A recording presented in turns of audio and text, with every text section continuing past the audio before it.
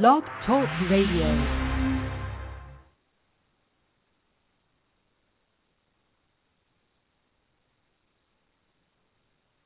The Net Live is brought to you by the Spire Institute, integrating sports and education, training and learning, performance and competition like no place on earth. SpireInstitute.org. Now, on with the show.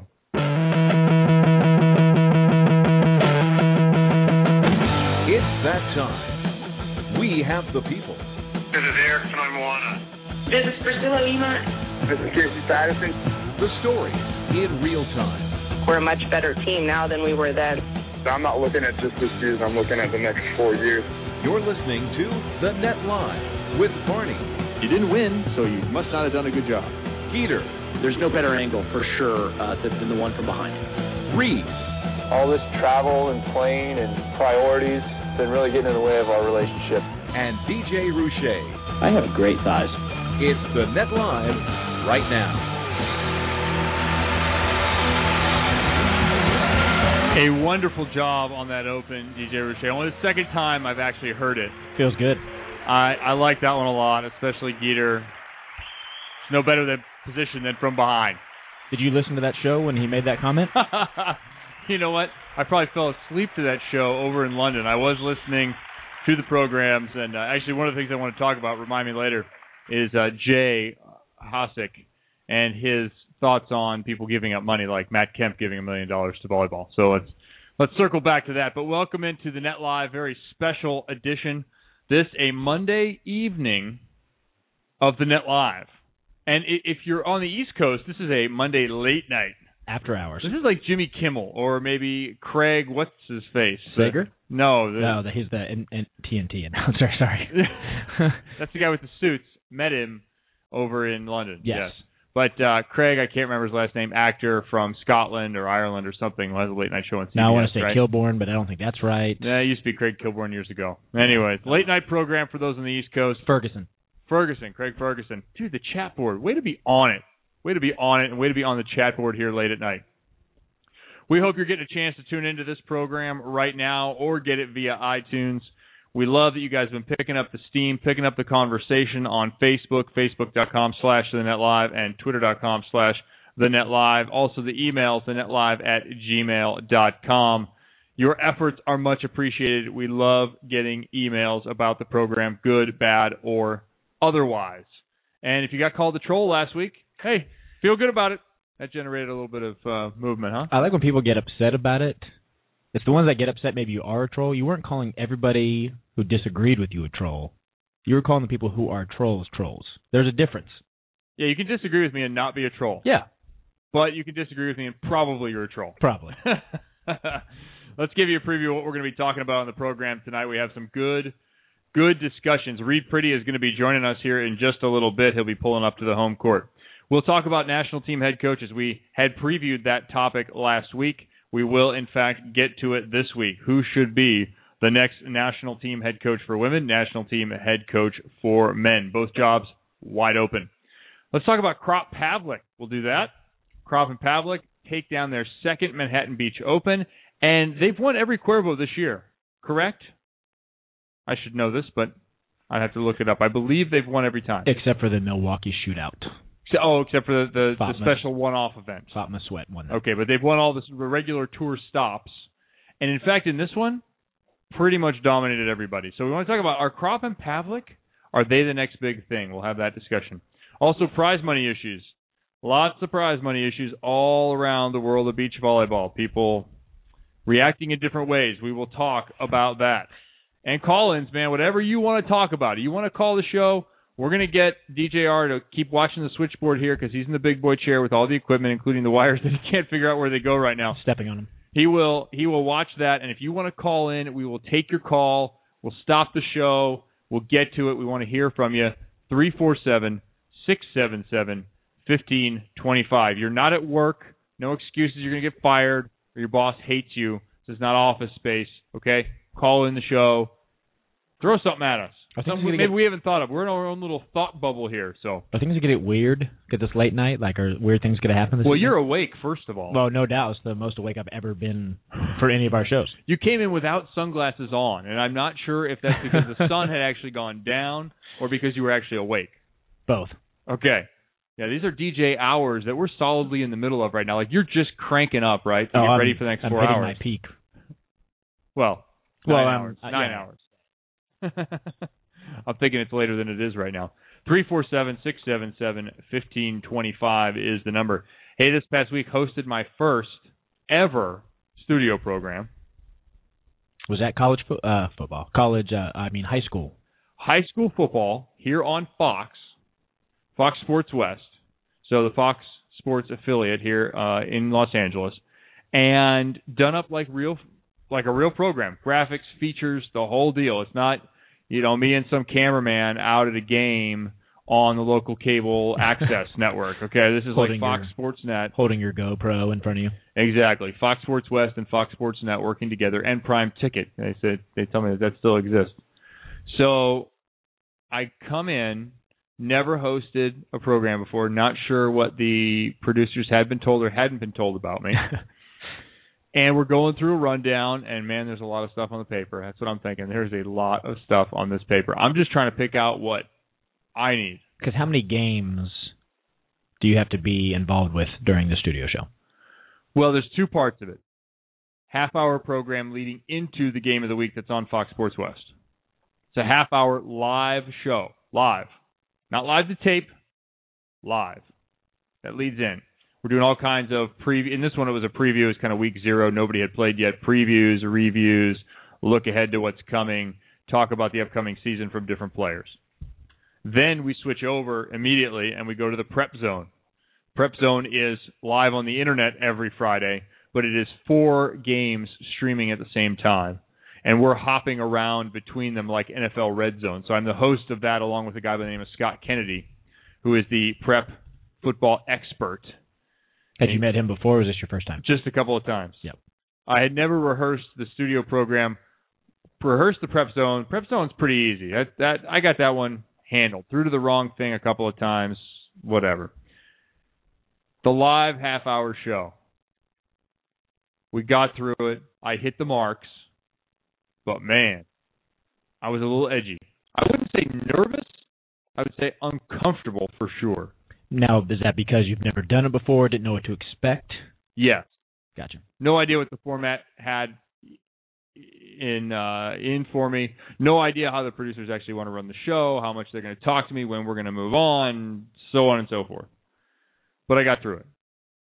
Saw my boss, Tom Fuhr, on Saturday. He said, "Good job." I said, "Yeah, I didn't feel that comfortable." He said, "You didn't look that comfortable." Well, at least you'll just get better. It came across as I thought it would, I guess. Yeah, perfect. So I've since watched it. I found it on the internet and watched it. And, yeah, I got to bring a little more energy because I was just kind of preoccupied with where we were going to get next. So I got to bring the energy. Yeah. Got to bring the fire, just the fun. Like, hey, it's high school football. It's kind of fun. We're in the studio. We're goofing around. We've got 4 games coming up.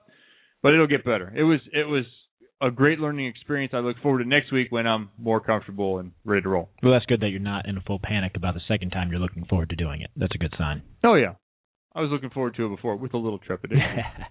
So fun stuff for me, character growth, career growth for me for sure, doing an actual studio program, which is a way different beast than play-by-play. Look, I could switch over to play-by-play volleyball, no problem. Yeah. Do volleyball in my sleep. Yep. Switch over to a studio host. I host this program, but this is way different than being on camera and being completely out of my depth with a sport that I don't know back and forth, front to back. Are you telling me your flag football experience didn't get you prepared for this? Oh, don't think I didn't bring it up. But here's the funny thing. People forget whether you coach flag football or the NFL, whether you coach club volleyball or the national team. Really, you're saying the same things, or you ought to be saying the same things. It shouldn't be that different. There's a degree, obviously, yeah, and a specificity to what you're saying as you get older. But really, the core things of what are we trying to do here should be taught the whole time. I teach my flag football team stuff that I've gleaned from Marv, Doug, Hugh, those guys. Of course. One in particular that sticks with me that I wish as a kid I had, I guess, interpreted more. I did it because I brought it every day in practice, but it wasn't because I really thought about this ideal. Yeah. The ideal is this. You ask a kid, what's the goal? I asked my kids this second practice, flag football on Sunday night. What's the goal this season? A couple kids piped up, Super Bowl! No, that's not the goal. Every year, beginning of the year, they ask guys who play baseball, what's the goal this year? Well, obviously the World Series. No, wrong. Wrong. Major leaguer, wrong. If you asked half a dozen volleyball players in college right now, women's, starting up this week. Oh, we will have College Volleyball Weekly, by the way. Mike Sondheimer, 9:15. If you ask a handful of those players, what's the goal this year? They'll tell you, oh, make the tournament, oh, Elite Eight, Sweet 16, Final Four, National Championship, whatever. They will tell you one of those goals. Yeah. Wrong. Not the goal. What do you think the goal is? My goal would always be to improve and have fun. I like the first one. You need the second one. Not only to improve, yep, but to play to your potential each time out. Okay. And obviously, if you're improving, your potential goes up, and each time you perform to your potential, your win goes up. Yep. Your opportunity to win goes up. And that was one of the things when you really parse it out. When I was talking to Hugh, he says, look, we're trying to be the best team in the world. If we're the best team in the world, we'll win a gold medal. Or have a shot at it. Yes. The more accurate thing is have a shot at it. Did he ever say this? Oh, my volume is down. That was going to be so good. Dang it. Continue. Yes. So that is the goal. And that's when you're talking to kids in flag football or you're talking to guys on the national team. The goal is not to win a specific game. The goal is to go out and play to your potential every day, and that includes practice. The only way you can actually do it in a game is to go out and do it in practice. So I don't think there's a big difference, or there shouldn't be a big difference, in coaching 8-year-olds and 28-year-olds in overall ideal. Okay. So, yeah, I'm going to bring up flag football. Of course you are. And tell them how you dominated. I've been to the Super Bowl twice. And then tell them this. You didn't win, so you must not have done a good job. After all that, and then you say that, and it just goes right out the window. Well, sometimes there are indefensible quotes on this program. Bottom line is, if you're going to be on air and you're going to talk as much as I do, you're going to say something that doesn't make any sense. That's what I find entertaining, too, when people get so mad about one little thing that somebody has said on air or been recorded saying. It's like, look, if that's what you do for a living, you're going to mess up every once in a while. Right. It's one thing not knowing the sport that you're talking about or not knowing what you're talking about on air. Saying somebody's name a little bit wrong or saying the incorrect word at the wrong time. I mean, that stuff's going to happen. Right. You don't want it to happen. The idea is to have it not happen. Of course, but it's going to. I mean, just if everybody was perfect in their job every day, do you think that would, what certain people do at their cubicle every day is not in front of thousands, millions of people, so people don't see their mistakes. One little mistake, everybody's going to be like, oh, Kevin, you said his name wrong. And then they're going to run into the stands and yell at you. Exactly. Yeah. Exactly. Way to weave that all together. Nicely done. Been setting that up since last week? Yep. Nice little bird on your shirt there. Thank you. It's my logo. Oh, my goodness. Let's talk about these national teams. Okay. Actually, you know what? I don't want to talk about the national teams yet. Okay. I want to hear about your weekend. Fabulous weekend. Manhattan Open. Yep. Beautiful weather. Beautiful. Couldn't have had better weather. Not too hot. Not too cold. Just right. Perfect for me on the stage because I usually get the breeze. Yeah. Until the stadium was packed this weekend. When the stadium got packed, I got no breeze. The flags were waving. Everybody looked good except for me, and all of a sudden I'm like, what's happening? This is wrong. Sun's baking on me about 3 p.m. But no, it was a great event this weekend. The fans came out in full force. I mean, it was packed. There was a big stadium in Manhattan. Bleachers on the pier looked great, and whole fan zone. Yeah. Now the issue, not issue, but one of the things I don't get to really walk around the event because once I start Saturday morning to Sunday evening, I'm basically in the DJ booth on the stage the entire time, so I don't get to walk around. And people ask me about matches, and I'm like, that match wasn't on the stadium court, so I have no idea, like, who was serving who, how come they got into a fight, what fans were saying what. I have no idea. There was a fight? No, but it's happened in the past. But it was a great event. Both teams that won, Sean and John and Jenny Kropp and Whitney Pavlik, are back-to-back Manhattan Beach champions, which is pretty impressive. Congratulations no to those doubt. 4 players. And I'll tell you what, before we get to the women, Sean and John, the way they played, they could have beaten any team in the world. They have beaten any team in the world, you know right? What? True that, but they would have done it yesterday for sure. I mean, they were just locked in. They could really. John was all over the place. I mean, Casey Patterson had some cut shots on the 1-foot line, and all of a sudden Hyden's there popping it up perfectly for Sean to set him, and then Hyden's one of the best side-out players in the world and putting it away. Deceptively efficient. 100%. John doesn't have the greatest arm. He doesn't have the greatest body. He doesn't have the greatest jump. He's got the hairiest legs. He might argue with you about the body, but continue. No, I'm saying the greatest. John does not look like a pile of garbage. John looks like a volleyball player, but he doesn't look like an Adonis. Gotcha, I'm with you. But John, and this is the same way indoor, he is just an efficient, good volleyball player. Yep. He makes plays. He controls the ball. He is just a good player. And it looked like to me that Casey Patterson was pressing a little bit because I felt like he needed to win it for his team. Ryan's still learning the game. You can see that. Yeah. Just little minor things like I think Casey pressed maybe just a tad. There were some balls that were right down the middle that's like Casey should be calling everything. I should be hearing him speak the entire time. Or I would think should be hearing him speak the entire time since Ryan's still learning the game. I don't know how their dynamic is. I don't know how they go about into a match, but I just felt like he was pressing a little bit. But like I said, Sean and John beat them. They didn't beat themselves. So, okay, Sean and John are the argument for trials. They are the embodiment of the argument for trials. Don't travel FIVB. Defeated Furbringer and Lucena. Mm-hmm. Have routinely defeated Phil and Todd. The only team to do so over the last couple of years. For sure. Domestically, anyway. Absolutely. I mean, do we even need to argue about trials anymore? They just need to happen. And they're going to happen if I have anything to do with it. Yeah, and anybody who says otherwise is a troll. So, that debate's over. Yeah, done. Trials, in. But Sean and John, they're not going to make it another 4 years. I just don't see how those guys in 4 years could still be this good. No. Impossible. I mean, they're both going to be over 40. Right? Oh, for sure. I mean, they'll always be good volleyball players. Whether they want to do that grind for another 4 years, I don't see that. What they don't have, though, is that international grind the last 4 years, like some of the other players do. I don't know if that would work into their favor, but, I mean, it's a grind. I mean, they both have families, kids. They'd have to play at least, I think, a year and a half for whatever trials process that's going to come about. You're going to need a certain amount of FIVB time.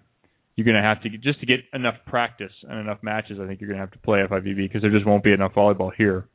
Well, even so, and I've always said it, like, I would want to play the international teams that I'm going to play in the Olympics. Absolutely. You want tape, you want experience, you want, of course, actual and it's a different scouting. It's a different ball. Yeah, true. I still think they could have gone to the Olympics. If there was a trial process, if there was a trials, everyone's healthy, take out all the Phil, Todd mess, everything else, they had a chance to beat everybody. And if there were trials, given that Phil was hurt, I think they would have gone or would have had a chance against Matt and Nick. Yeah. Would have had a good shot. Look, by the way, Matt, he's in good shape too. Furby? Yeah. Oh, yeah. What's he, 39? 38? I think 38. Yeah, my age, 38. Looks good. I'm sitting here with ice on my knee. Furby's out there siding out. Siding out. Good for him. Yep. Yeah, look, Sean and John are one of the best teams in the world, by hands down. I don't care what anybody says, how much they're playing international or not. They're one of the best teams, and all the domestic teams would say that. No doubt about it. There was lots of talk of people saying that Casey Patterson, Ryan Doherty, they're like, oh, that's the 2016 Olympic team. Which, sure, it's possible, but my thing is once Ryan knows the game more, what if Rosie calls you? What if Phil calls you? What if Phil calls Casey? That's of course. I mean, those kind of things can happen. But we talked to Casey about that. I think that's the one phone call that he would take. Of course. And Ryan knows that. I would take Phil's phone call. You better work on your high spatchy. Phil and I could get a 13th. Is this sort of like Ditka? Phil and I could get a 13th. Is this like what about Phil versus a hurricane? Well, yeah, exactly. Is it Hurricane Phil? This is the question. This is what's happening right now? You're saying? Yeah. Okay. We're sitting around. We may as well be going, da, thin beast. I always wanted Carrie and Misty to play Geeter and I, but spot us like 14 points. This was an interesting discussion going on Volley Talk I saw somewhere. They were talking about what level of men's team could defeat the best women's team. Indoor? I think it was a beach discussion. It was about AAA or AA. They were down as far as AA men's could defeat the best women's beach volleyball team. The question is what net? Yeah. I know. No. I'm just thinking, I mean, Carrie and Misty are really good. Yeah. I'm not saying they're going to beat Phil and Todd. Okay, think about 2 6'6" guys. No, I agree. That's the thing. Carrie, as good as she is at the net hitting, Misty, as good as she is at the net hitting, yep. No one's over the net like any 6'6" reasonable volleyball player is going to be. Mm-mm. Not even close. Just to hit by the person is going to be horrendous. Yeah. And yeah, you could hit it, but it's going to be a loop shot. It's going to get picked up, and then you're going to have a ball coming back a lot faster than you ever thought possible. This goes back to the old Billie Jean King and, what the heck was his name? It jumped out of my head. But the old challenge match they had. Oh, yeah. Yeah. I can see it. We had done stuff like that in Vegas. It was like Holly McPeak and EY played like Matt Gage when Matt was like 65. Now he's like 75. And another, and it was entertaining. It Bobby was lots Riggs, of fun. by the way. Bobby Riggs. Nice. I don't know if the chat board got it, but Bobby Riggs was the answer to the question. Gotcha. It would be interesting. It will be interesting. It's good. It's good fodder. Of course. I've been having the conversation lately, or just talking about it, just to see what people say to me. Who is better, Carrie or Misty? Good question. I can't answer the question. It's the same as asking who's better, Phil or Todd. Same dynamic. I would say Phil, though. And I would also say Phil. Yeah, but I can't. I don't know the answer to Carrie Misty. I don't know the answer to Carrie Misty either, because I think the similarity is closer, meaning Misty and Carrie are closer to one another than Phil and Todd are to each other because of the physicality of Phil. And anytime you're talking about a bigger male player versus a smaller male player, I think the differentiation in ability is larger than the big woman versus the smaller woman. Gotcha. I'm with you. I just think what Carrie and Misty both do, I just don't know how you would say who's better than the other one. Carrie's taller. She may change the game a little bit more. Yeah. But Misty's, she's so good on defense. I don't. She's so good on defense. She makes it look like Carrie changed the game more than she did. I would buy that. Right? I mean, because she digs stuff nobody else would. Yeah. And so you wouldn't have that. Oh, Carrie just takes up all that space and it gets dug up. You wouldn't have that because the range of the defensive player would be much smaller if it weren't Misty back there. That's true. Very true. Total symbiosis. Yeah. So I'm telling you, I can't answer that question. I mean, I think each one of them would say the other one's better, but I can't. That's a good partnership right there, isn't it? Yep. That's what I said about Ryan Doherty a few matches back. He started 2 sound bits, I think, in 2 different weeks. When they asked him about the partnership, he just said, "I love my partner." That's a good place to start. Yeah, that's a good in that relationship, that is a good place to start. Yep. And I'll say this, since I didn't see him in Baltimore, but the first Cuervo event this year in Fort Lauderdale that they won, and then seeing him now, even though they didn't win this weekend, he has gotten better each time I've seen him. Oh, certainly. Certainly. We will be doing the men's finals on Thursday, so I get to see him again. Awesome. But he was, by Chicago, substantially better than he had been in previous events. And I say this with no malice. He still doesn't know the game yet. No, he doesn't. No. Destiny Hooker doesn't know the game yet. I think we had this discussion last week. You yeah. look at what Destiny Hooker did in the Olympics and go, man, There are some balls there she hit that are unbelievable. Mm-hmm. But the bottom line is she is not a great volleyball player. Gotcha. She is a world-class sick athlete, but not a great volleyball player. She will become a great volleyball player. Because there's a lot more to being a great volleyball player than making some gnarly swing. Yeah. But now, I would have disagreed with that at age 23, but whatever. Yeah. But both of them you would want on your team. Oh, yeah. Yeah, 100%. Both have massive potential still. Even at his age, Ryan's age was 28, something like that. I think so. Yeah, 28. Beach volleyball, he's got another 9 good years in him at least. Look at where Hayden and Furbringer and those guys are. Assuming that he keeps the beach lifestyle and isn't over-repping and his body kind of hangs in there and elbow and everything else.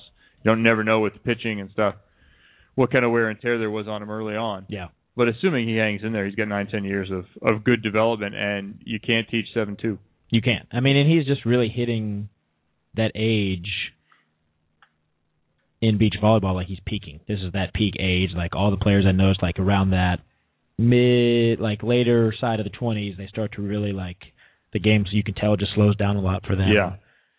They read better, they see better, they know. They can start thinking about what the other team's doing, not only just about what they're doing. And I mean, he's going to be, and you saw it with Phil too. Like once Phil knew what other players were doing against him, the thought was, just hit it off Phil's block, it'll go out of bounds. You can't do that anymore. You can't shoot over Phil. You can't swing as hard as you can at him. I mean, he's going to stuff it back in your face. Much more to come here on the Net Live. We have some great discussions. We're going to talk about Krop Pavlik. Are they the next greatest women's team out there? We'll talk about the national team head coaches. We'll talk about prize money issues. We'll take your calls, 347-677-1525. We will also have College Volleyball Weekly. Mike Sondheimer, statistician extraordinaire from London, will be checking in. He's awake? Along with Brandon Rosenthal. Yeah, these guys are awake too. Rosenthal, you don't know this about him. He's just hitting his stride, and it's late. Late back Tennessee, there. Where is he? He's in Tennessee. That's right. Midwest time, edge of it. Always tell him that it's an hour later, though. I always tell him it's on East Coast time. So those guys will check in. We'll have the AVCA College Volleyball Weekly. Lots of great, fun action from the world of women's college volleyball, which is now underway. It's the Net Live on a nighttime show. Jeremy and Kevin, read soon. You don't have to find the best college coaches. They find you at Spire Institute. Spire's postgraduate volleyball academy wants athletes. Spire delivers customized volleyball training and competition, led by head coach John Hawks, athletic development with Michael Johnson Performance, and educational options, all in Olympic-grade facilities. There is no better way to impress college coaches and increase scholarship opportunities. Spire Institute, postgraduate men's and women's programs in multiple sports. It's not taking a year off, it's adding a year to your future. Sign up today at spireinstitute.org.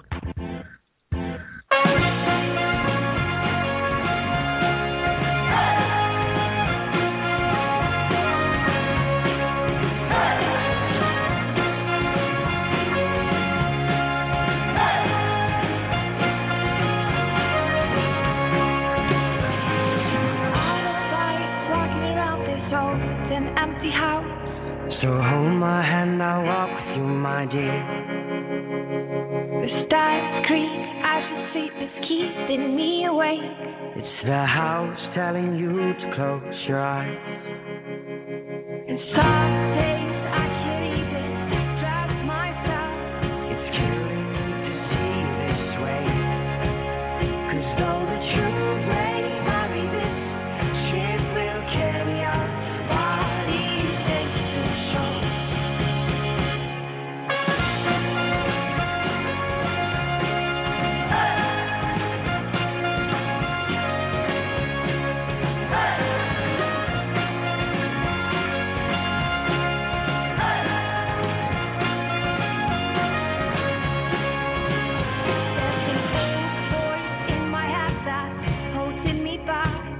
Well, tell her that I miss our little talks.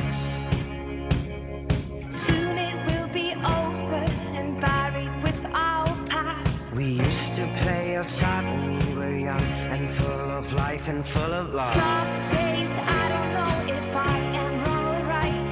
Your mind is playing tricks on you, my dear. 'Cause though the truth may vary, this ship will carry our bodies safe to shore.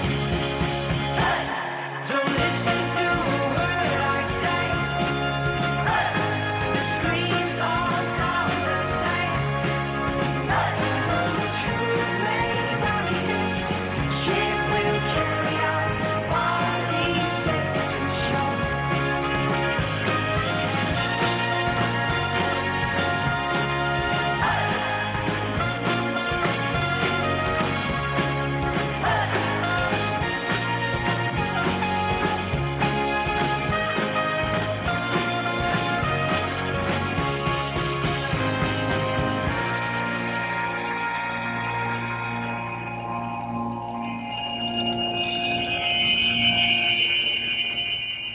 gone, gone, gone away. I watched you disappear.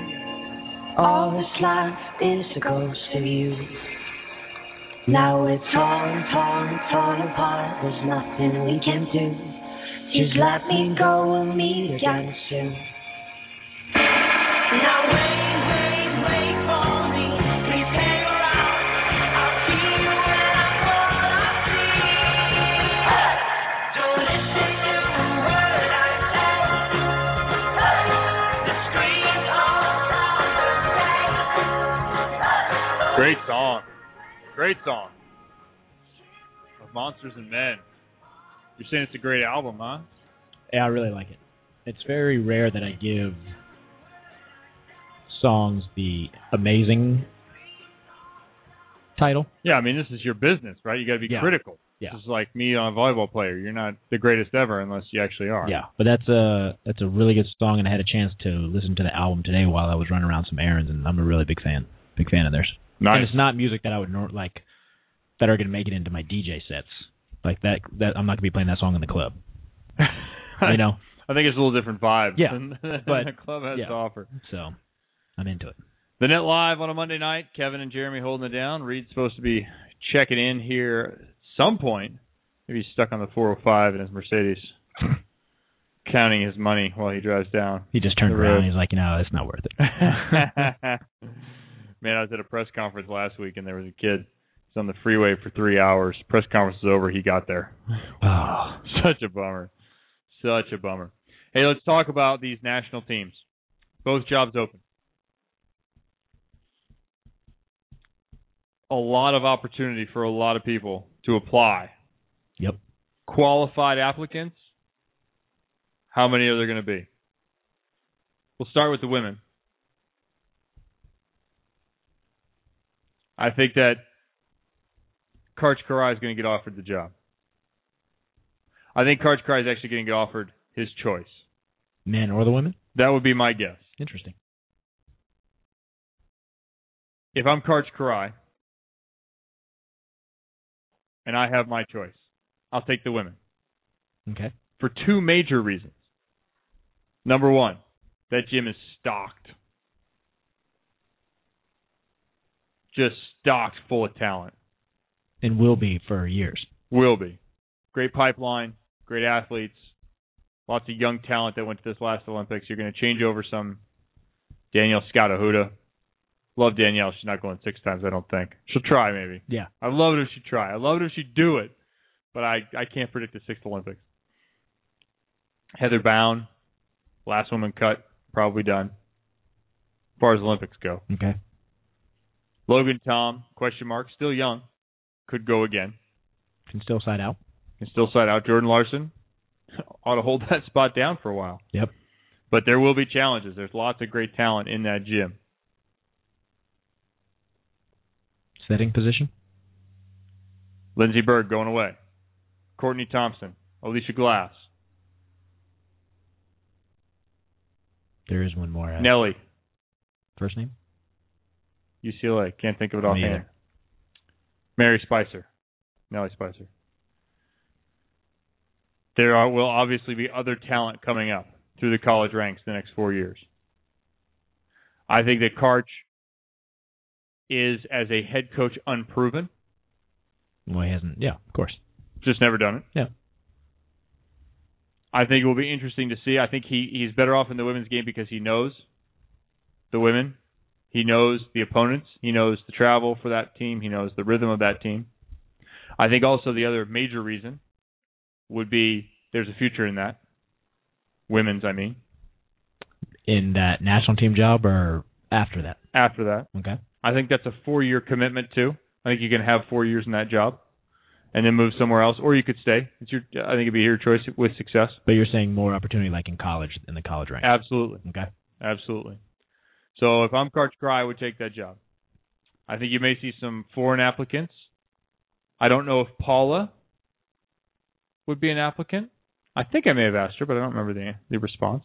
Yeah, what about like a current player on the retirement edge? Paula Weishoff, by the way. To come back and coach your former teammates, I think is a bit dicey. Okay. So one of the reasons that I wouldn't mind getting back in at this point if that was the way things were going for me. I think now would be a good time to get back in, 8 years out. It's a different generation of players. Of course. I'm no longer the guy that played with Rich, Clay, Reed, so on. I think that you need a little distance. So there'll be some candidates out there who will apply, but the question becomes qualifications. And unfortunately, in the U.S. system, unless you're drawing from an international base, Toshi, or others, I don't think Jenny Longping, I don't think that you are going to get someone who's truly qualified. I think Karch at this point is qualified hasn't proven himself take as a head coach yet. Well, he hasn't, but I think he's qualified for that position. Let me ask you this question. Could it be possible, let's say they hire a coach, then within a year or two they're like, this isn't working, and then bring somebody else in? Would you Not do their that? style. Okay. Not their style. You would have seen this 4-year cycle. So whoever gets it, they're in for the next Olympics. I think so. That's just the United States style. It's not the style of other teams, other programs, other governing bodies, but I think it's the United States style. So I think whoever gets it stays for 4 years. What will be interesting, and this is the discussion always happens around Karch. Oh, Karch, the greatest player in the world, greatest player ever, player of the century, all this other stuff. Dedicated. Oh yeah, this. Yeah, true. All that's true. Yep. But when you're a coach, you are now responsible for building two teams. First of all, your staff. Okay. You have to build and maintain that team of people. You also then need to build and maintain a team of athletes. The interpersonal skills required of the head coach to manipulate, construct, maintain, and lead those two groups is huge. This is why so many coaches struggle at that position. This is one of the reasons Hugh McCutcheon succeeded the way he did, because he's very good with the interpersonal relations aspect of things. And he put a good support staff around him. Being a beach volleyball superstar is a lot different than being a leader of two teams. For sure. Go ahead. Sorry. Can he do it? I don't know. And you know what? Anyone who sits on the other side and goes, oh, yeah, he can do it. You don't know either. No, and he may not know. He doesn't know. He's never done it. Yep. I'm sure he believes in himself. And I'm sure that he's qualified to get that chance. Karch Kiraly, without the experience under Hugh McCutcheon, not qualified to get that chance. Period. Oh, yeah. Being under Hugh was huge. Now qualified to get that chance. I will say this about Karch, knowing him from the beach, his work ethic and wanting to be good at what he does, yes, is a big factor in him getting any job, I would think. I always hear that about him. I get that sense about him when I'm around him. No disagreement there. Yep. And hearing like some of the players from these teams that have been on our show talking about Karch, they say the same positive things about him too. So if the players like him, that would be a bonus in his favor, I would think, as well. He will have instant respect, obviously. Mm-hmm. However, that respect fades real quick if you can't manage the personalities, if you can't produce the results, if you can't lead and direct a program. You have to be able to lead and direct a program, and that includes setting goals for yourself, setting goals for the team, clearly articulating those goals, and that's a lot different than having a partner on the beach. For sure. And being under Hugh McCutcheon, who's doing all those things. Obviously great instruction, but yet to be seen. But you think he's the leading candidate? Yes. Leading candidate for that job. I think you don't take the men's job because I think the men's job is an 8-year commitment. In my mind. Why do you say that? Because that team is going to go through a huge changeover. Player-wise? Player-wise. Program-wise. I think there's a question as to what it means to be on that team, what it means to be a member of that team, how that is done. All those things I think are questionable. So when it comes to the men's job, I think it is a much bigger job than the women's right now. I think the women have a good sense of who they are, the direction of the program. I think the cupboard is stock full. The men's program, I think the cupboard is about half empty. And the only way you're going to fill it is if you are able to train these players up to the international level. And if you are not of the international level as far as a teacher and a coach, it's going to be pretty hard because you have a lot of players without a lot of experience. Yep. And you're losing more experience every day that goes by, every year that goes by professionally.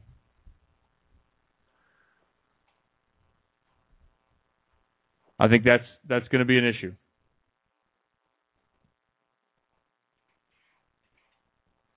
So I think the men's job is definitely an 8-year commitment.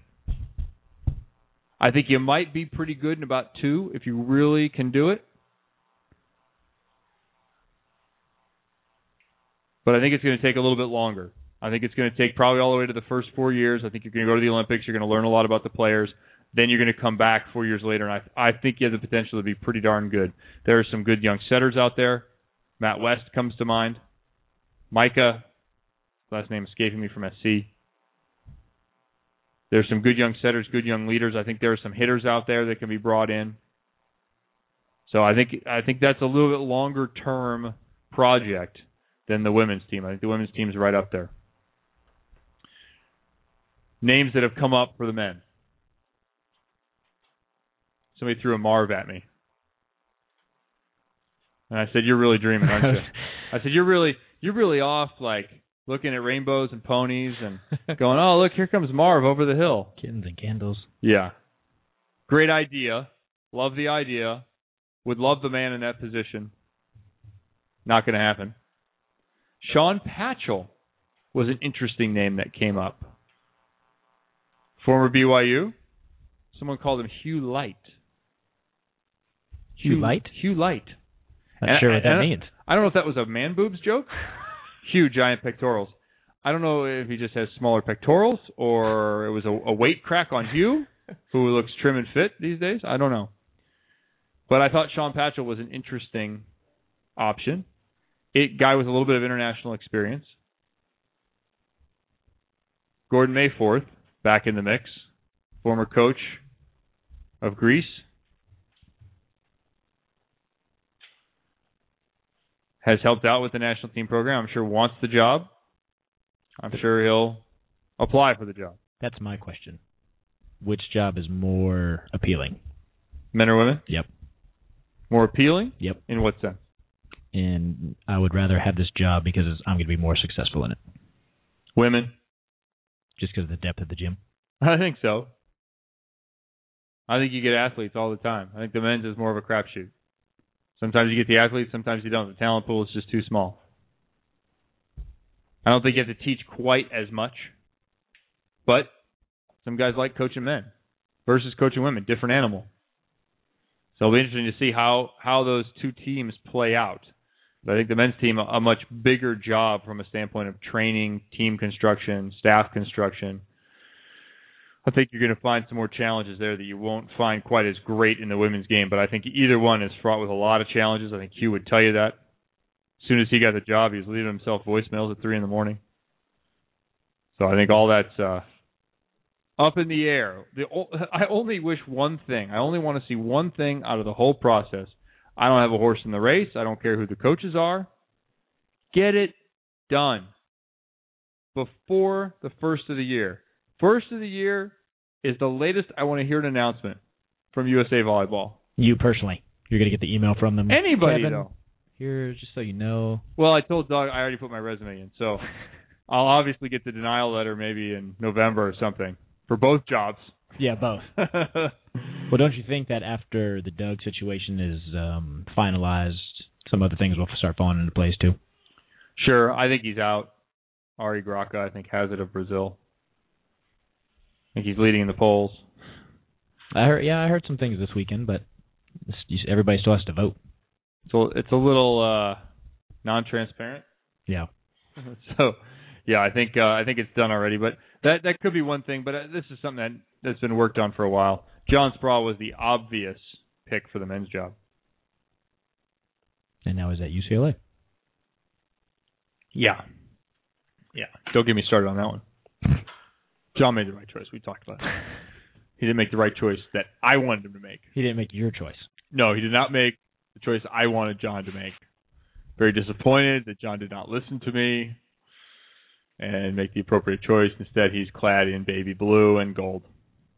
Is it UCLA that bothers you, or is it... I don't know. Okay. I want the men's national team to have success. That's what I want. I want them to win. I want them to improve every time out. I want them to play to their maximum potential. Way to circle that back. I want John in that seat. Let's move on. And get it done before January 1st. Preferably before our next show. Preferably before the next show, yes. But before January 1st, please, for the sake of the individual taking the job, get him the job, get him 5 months lead time instead of 2 months. And feel free to come on this show and make that announcement, too. Amen, brother man.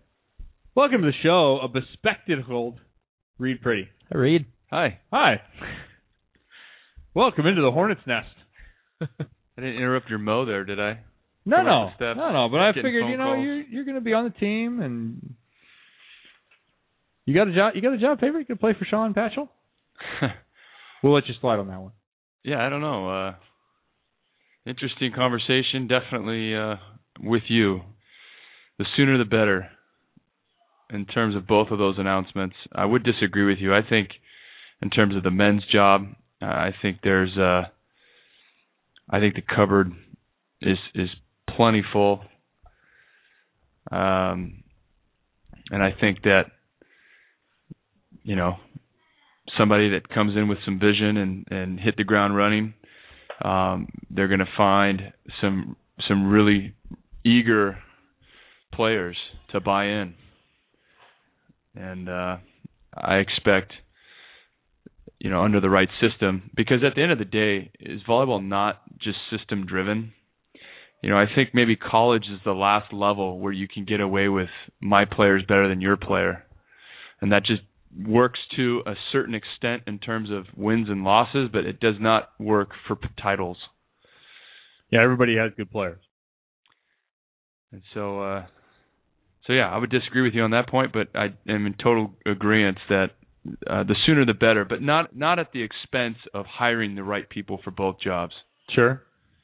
And in a lot of conversations I've been a part of, people ask me, am I opposed to a foreign coach coming in and fulfilling that role? And, we consider Hugh American at this point, but he was foreign. Nah, he's American. I mean, compared to like a Raul Lozano or somebody else you might hire. I mean, you think of half a dozen Italians who are out there, Daniele Bagnoli and a bunch of others that are floating around the international universe. Yeah, I think you need to look outside the box. You need to look outside the United States for a qualified candidate in that system. I think you're right. Sure. I think where you can get in trouble is if there's just a lack of understanding of culture. I think there's very specific things that set us apart from the rest of the world, just like, going into any other country. And so I think if somebody foreign that has experience that wants to come in and I think you're right, an 8-year plan I think would be a good idea. Let me ask you a question about that foreign idea. I agree there's some differences. One of the reasons we've talked about on this show that Americans are so valued overseas is for their ability to come to practice every day and work as hard as they can, and their ability to never quit. Two of the biggest reasons Americans are really valued on foreign teams. But at this point, how many seasons overseas? 12. How foreign are you? So where do those two things meet? Where does all the international experience of the American national team player meet with all the international coaching experience of a foreign coach? I think it's easier to blend those than 20 years ago. Yeah, definitely. Yeah, that's a good point. I never thought of it that way. How Euro are we? Yeah. How short are your shorts? In Reed's music taste, he's very Euro. Yeah, Barbra Streisand. Very true. Always makes me think of Reed. Oh, in fact, I was going to send you a a new song track? because today was my first day of the next quad. and I crushed it in the weight room. I saw your tweet. You were back at it. Oh, it took me about 45 minutes, and I missed out because Clay Stanley and Rich Lamborn and Tim Pelot, who's our strength and conditioning coach for the national team, they were busting it at the ASC. I couldn't make it over there. And so I was sending them text messages of how hard I was working.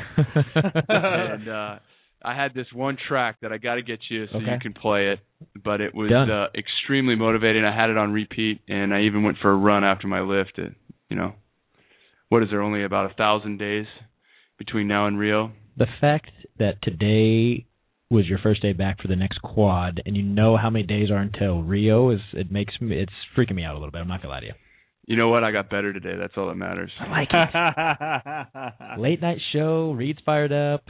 Kevin should be drunk. What people want to know is then, what have you been doing since the Olympics? What does the post-Olympics haze look like for you? Where have you been traveling? What have you been up to?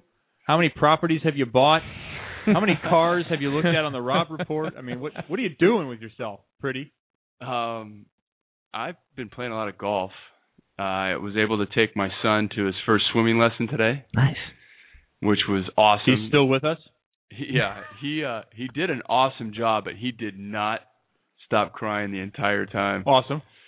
So, and of course they encouraged us. They were like, it would be, can I give you a piece of advice? Or I don't know how they phrased it, but it was a really, go away. It was a really nice way of saying it would be easier if you guys weren't here. And we're like, look, we know our son.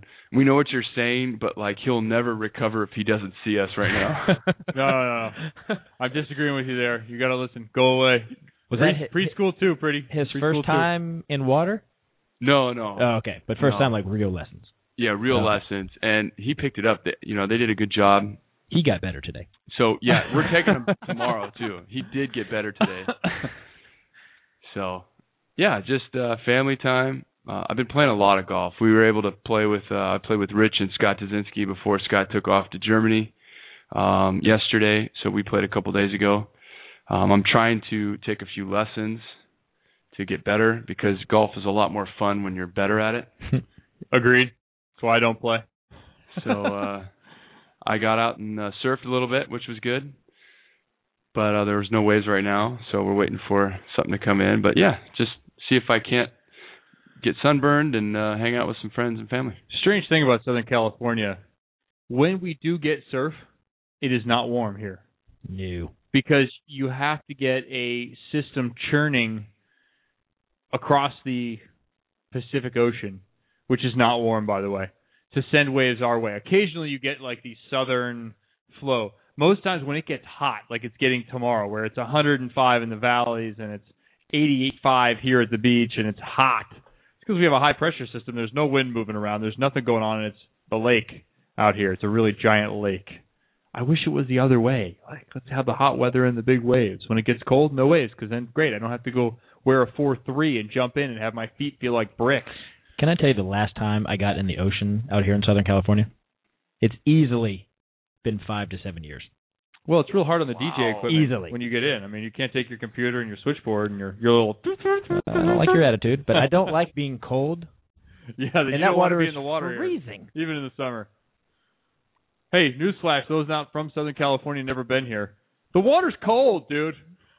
Yeah. I came out expecting like, oh, California girls and get in the water and Hawaii. No, dude, water's like 68. I'm not good with cold water. No. I don't have insulation. And sorry, because folks. it doesn't get that hot at the beach, I never feel like, oh, I need to go cool off in the water. Right. I need to go turn myself into an icicle in the water. I never get that feeling. Plus, it messes up your mohawk. Totally. Did you guys talk beach already? We did, but what do you want to talk about? We didn't talk about Whitney and Jenny being possibly the next best thing, though. And we haven't talked about the prize money issue either. So have at it, Mr. Pretty. Take us a direction. It's your show, after all. Well, gosh, I wasn't there, and I saw a few tweets. So so you're an expert on it. Well, so yeah. Go somewhere, and I'll pick you up. Because I was there for an hour, so I got you there, and then DJ, well, he was in the booth all week.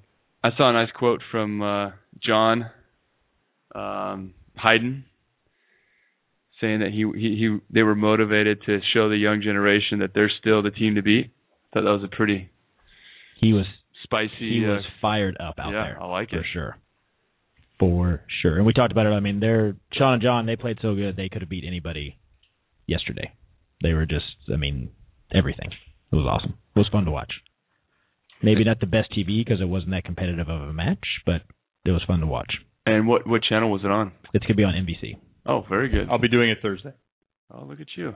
NBCSN. I'll be talking to John, Sean, Casey, Ryan, all before the finals. Awesome. Before I do it.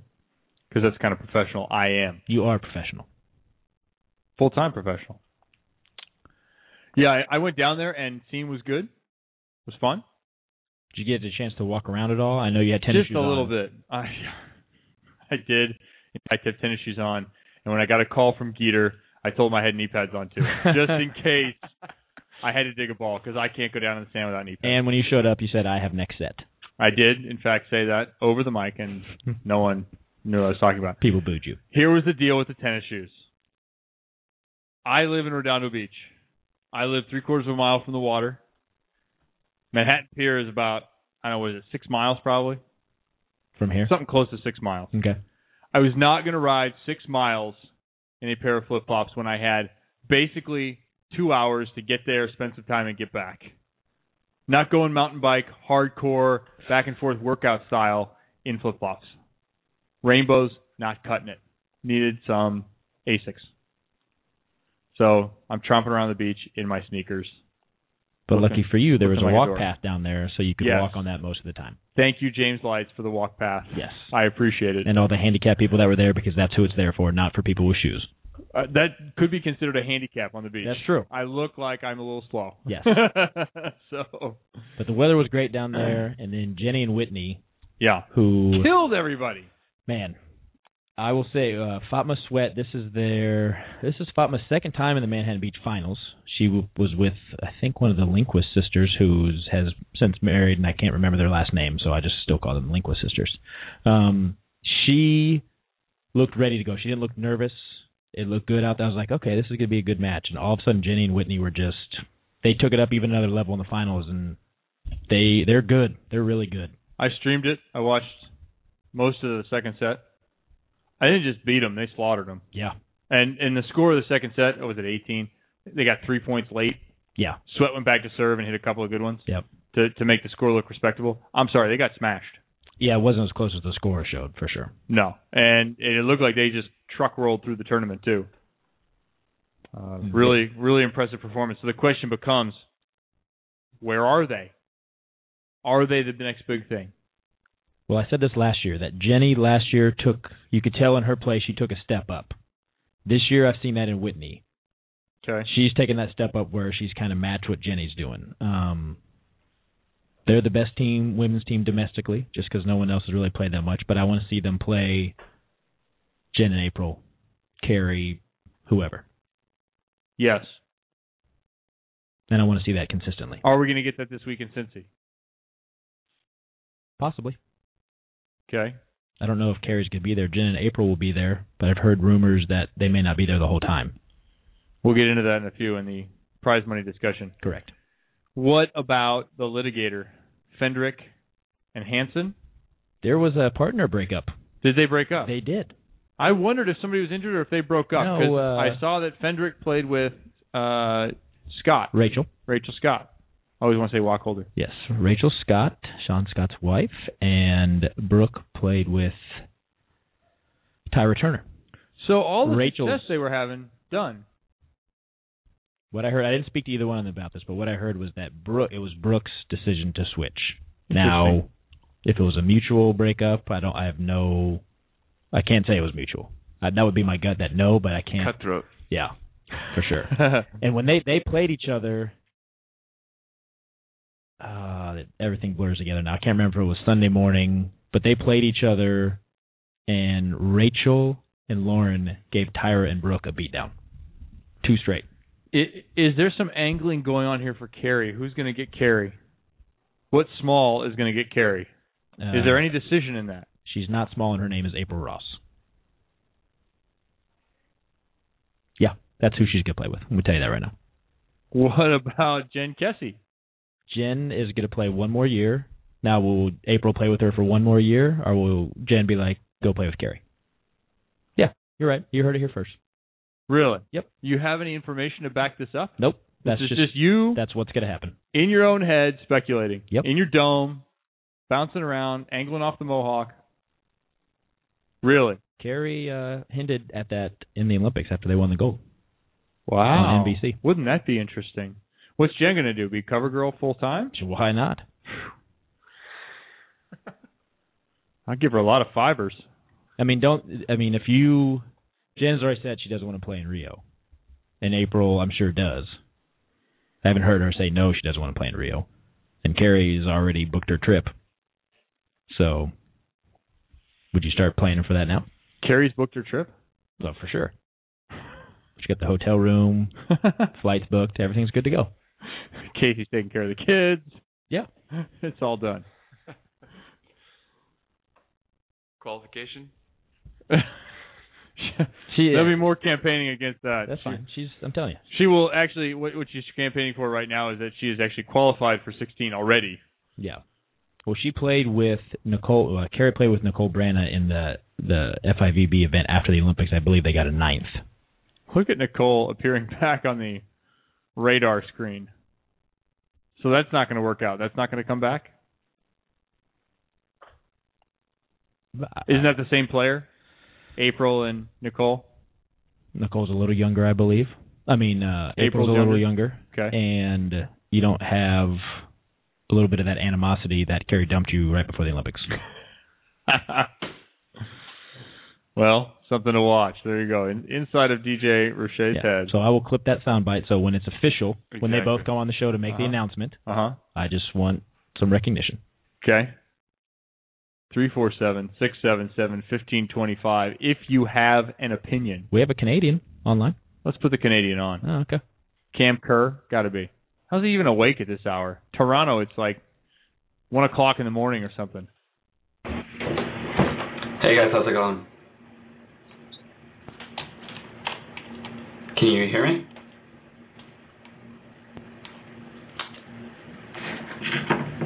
I think I lost you.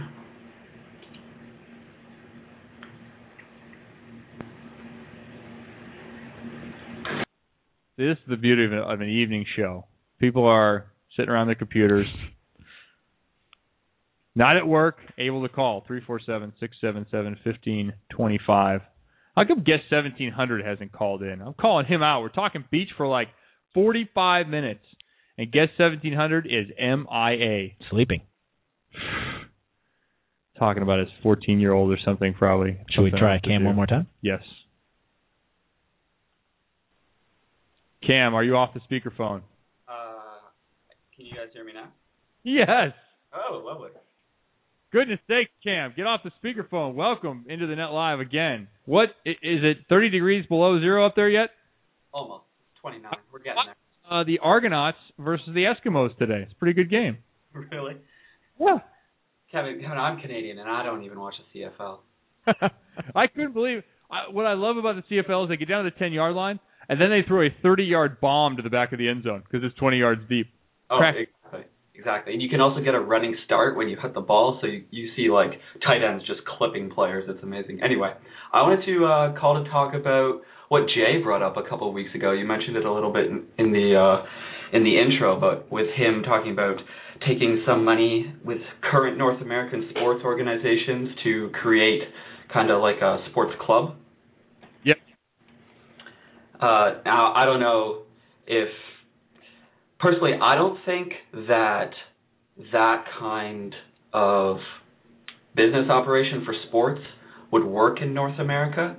And the reason being is that these, for example, like the NBA teams and NHL, NFL, MLB, they don't really have sports clubs. Like, yes, the MLB will have farm teams, and some NHL teams will have, there's minor leagues everywhere. But it's not really in their interest to, have another stadium and fund another team and coaches and kind of get that going under their umbrella company. Like, I don't see the Lakers taking money from someone's salary to start a volleyball team or any other sport for that matter. It doesn't benefit them. Why? I mean, they couldn't build another product, you don't think? Well, I don't think that the interest would be there.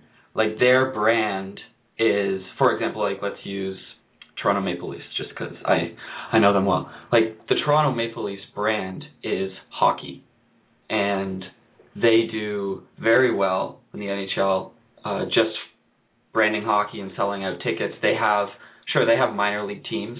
They have the Toronto Marlies, and so I guess you could say that they're part of that same sports organization, but they're not branching out like some of these clubs are over in Europe and getting, like a hockey team or a volleyball team or some other sports under their belt. AEG is, I think, almost like that, or to me, the organization most likely to do something like that. They have a lot of facilities, a lot of space. They're kind of a conglomerate. They could start that club model, and it's very familiar to soccer clubs in general, of having a soccer team, volleyball team, handball, some other things, all under one umbrella. But I'm with you that the money and the dollars just aren't there. I mean, how are you gonna dedicate money to this with no real clear return? And Jay was talking about, Matt Kemp should give up $1 million. Yeah, good luck with that. Yeah. I'm just gonna give up $1 million, even if I'm making 20. That other one sounds real good. It's a lot of cars I can buy. It's like 3. I'd be interested to hear Reed's opinion because, Reed, when you played over in Russia, Kazan had a bunch of different sports under its kind of wing. Is that correct? Yeah, they had similar sponsors, but they weren't all part of the same organizational structure. So I don't think it would work. Just like, I don't know, the NBA trying to support the WNBA. That didn't really work.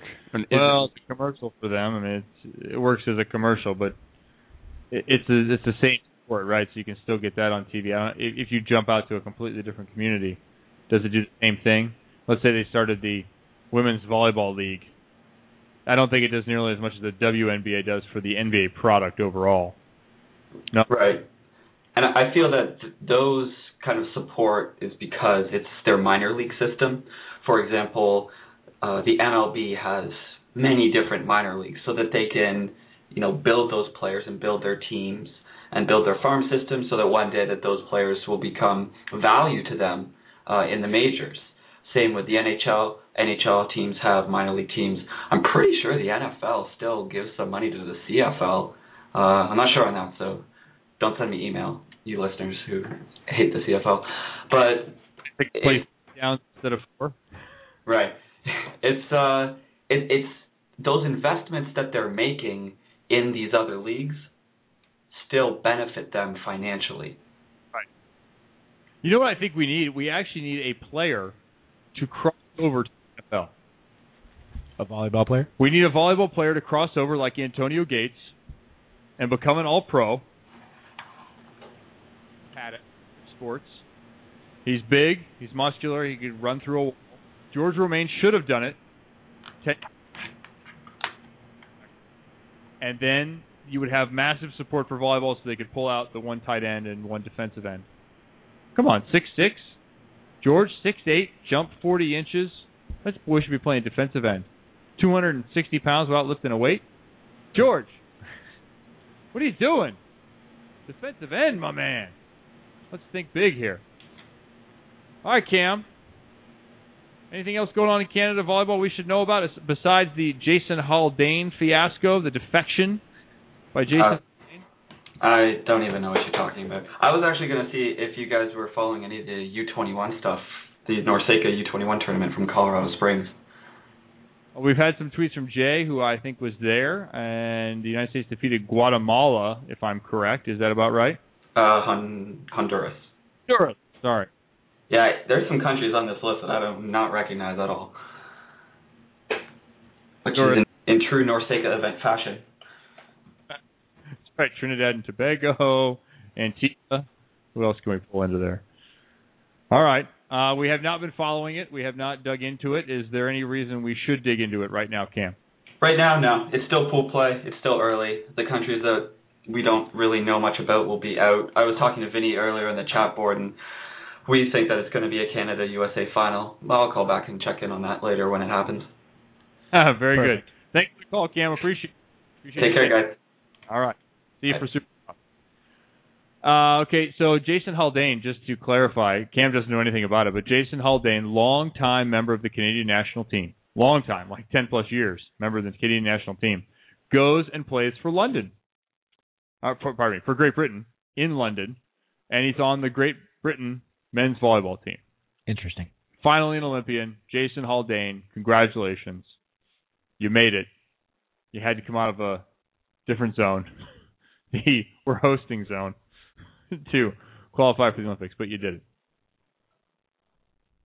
We have another caller.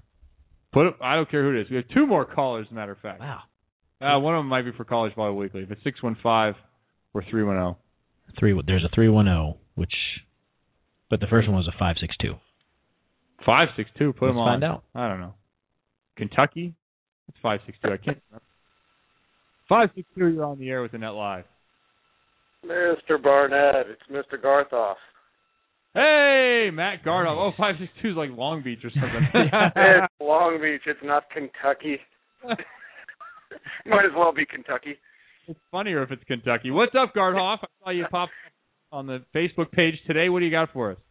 Yeah, well, I wanted to tell you my theme for this Olympics. Okay. It was the unbelievable connection we were finally able to make through social media to the athletes. This is something I haven't seen, even though social media's been around. I think this was where it was sort of in full swing, and kind of everyone was using it and experimenting, and people were on the national team were opening Twitter accounts at the last minute, and it was really something neat to sort of be as close as you could be to being there without actually being there. Some athletes actually getting taken out of the Olympic Games disqualified for their tweets. Yeah, that's true. No volleyball players, hopefully. Yeah, that's interesting. To be able to have that kind of interaction during the games is utterly unique. What do you think it brought to your fan experience that you were missing before? How did it really enhance your interest in watching the sports? Well, I mean, I guess the best example would be vis-a-vis Sean Rosenthal. I mean, he was not only responding where we have the 7-hour time difference and talking about getting involved in the conversation, but then I was able to hook up with the Raiders, and then they threw a big party at Waterman's Forum, and then all of a sudden I'm there, and you got all these people in there with the T-shirts and watching the game together and high-fiving every single, living and dying on every point. And, I mean, it was as good an experience, fan experience as you could have had in the States without actually being in London. So it brought you much closer to the athlete, the experience, your interest went up, the theory, again, of more is just more. I mean, sometimes organizations have operated with the less is more theory, where if you make it people want, but in fact, the more you feed them, the more you want to consume. Well, and as you guys have talked about quite a bit, one of the best advantages to volleyball, I guess it's the downside of not being as big as the other sports, but the upside is the access, is that you can go to the Manhattan Beach Open, and I could talk to Casey Patterson yesterday, and I can I can talk to the players. Well, here's the next best thing. I can sit there and, following an incredible win or a heartbreaking loss, you can, send a message to the person saying, give them support or pick them up or what have you, and have them actually respond and get involved in that conversation. I don't think that's happened before, and it certainly made it, everything I watched on TV, it felt that much closer. So you got to talk to Casey, and you got to speak to Ryan Doherty's navel. That must have been a lot of fun. Well, I've been. I don't want to spill the beans on. I have a creative project in the works with Ryan. We're still gonna figure that out. Yeah, good luck. I spent a little time with Dan yesterday. He was sporting the Net Live T-shirt, as was Jeremy. Was. You see any others? No. And I was repping the barbecue T-shirt. I think I was the only one. So you got me 2-1. Yeah. We got to have a booth down there. We need some. Yeah, I was thinking the same thing. Down there, repping that stuff. I've seen more Net Live shirts at out-of-state events than I have in Southern California. Oh, that's so aggravating. Well, it was big at North St. In Long Beach, I saw 7 to 10. I love it. All right, Gardhoff, I'm looking forward to the doll project. Whatever it is, I don't know how you're going to do the avatar. You're going to have to buy yourself an avatar doll. Those are out there. But excellent. Well, I will say I want to special thanks to Reed's family for repping the giant Reed heads in London. I saw them on TV on NBC. That was phenomenal. That was the second best thing to be in there. That thing was everywhere. There was a great picture in the P&G house on the wall, Ken and Sharon with giant Reed behind him in the subway. I love it. All right, guys. Well, you have a good one. Gardhoff, thanks for calling in, man. Appreciate it. Always good to hear from you. You got it. Talk to you. Bye. All right, Matt Gardhoff, creative extraordinaire. How did the Giants' heads get to London? That's a good question.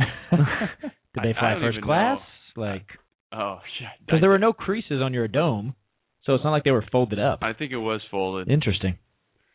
But, I think I said last week I was everywhere. They took me to the swimming event. And Flat Stanley. It became like and then the other guys got them all too. So nice. USA Volleyball passed out a little bit smaller version, but they were still like massive heads on these little bodies. And then all the families start taking them all over the city and taking photos. And it would be hilarious to have a guy like Matt get all of those photos and mash them together into like one little picture book. That would be funny. Oh, that's awesome. Did you get mine of you and Stanley holding hands at the boys' championship? Yeah, that was good too. I found a cardboard cutout of these two guys standing in a booth, so I put them holding hands over there in the booth. Yeah, it was a fun one. Hey, Matt brings up a great point about social media and just connecting the fan closer to the experience. I think being on the other side of being actually one of the athletes who are tweeting, you're always teetering on this. Is this too much information, or is this not enough? Am I being too distant, or Yeah. Because you definitely want to include. I think it's a really special thing, especially for the people who have supported you in your team and your teammates along the way. But at the same time, there's got to be some limits. Yeah, that was my thought. Like, even like at the beach events where I know a lot of the players, I don't necessarily approach them because they're in game mode.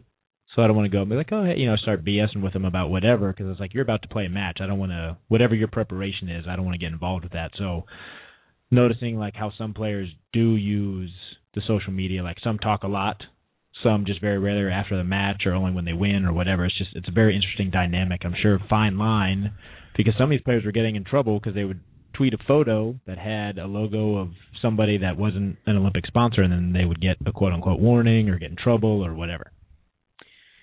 It is fraught with a lot of potential problems, no? Yeah, I like though just the control that you're able to. If you have something to say, you can say it, and it's going to be heard. Especially given the fact that I didn't read any news articles until after the games, but it's amazing. Some reporters out there are just flat out lazy, in that they'll find that easy story, that easy soundbite, and then just write a story that probably took them 15 minutes instead of really listening to you and trying to understand you and understand what you're trying to say and construct a story that is factual and based on not quotes out of context. I can't even imagine some of these athletes that deal with this on a daily basis in terms of, the mass media. But, I think social media is such a great component to have those instances to be able to draw you closer to what's actually happening. Well, and it's your voice too. So if somebody misquotes you, it's your voice on your social media. That works to the detriment of the athlete sometimes too. You can interact with us on social media, The Net Live at twitter.com/thenetlive, and facebook.com/thenetlive. And you can also traditional email. Who knows when that starts becoming snail mail? Actual email, thenetlive@gmail.com. Much more to come. The College Volleyball Weekly right on the other side of the turn. We'll hopefully have Mike Sonheimer and Brandon Rosenthal to break down what was an incredible week number one. The number one team in the nation already has gone down. And we'll also talk beach prize money as time moves forward. And anything else you want to talk about, 347-677-1525. It's a Net Live night. Volleyball Mag, the industry's #1 volleyball magazine. Volleyball Magazine. Hi, Reed. Is serving the volleyball community. Do you know that number? Over 20 years with the latest in volleyball news and information, product reviews, athlete profiles, fitness, health, and travel-related features. It's published 9 times a year. Volleyball Magazine brings you the inside to the access to sports' biggest stars. Whether you're interested in the junior, collegiate, or professional level, sand or indoor, Volleyball Magazine has you covered both on and off the court. Visit us now. Do it. www.volleyballmag.com and subscribe for 1 year for only $19.99. Do that now and receive a new water bottle, a $49 value, free compliments of our friends at Naturally Energized Water Bottle Company. Volleyball Mag, the industry's #1 volleyball magazine.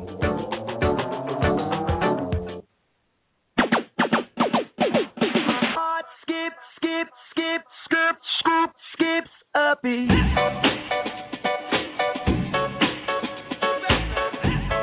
Only my true lad, Whistle Kick, yeah.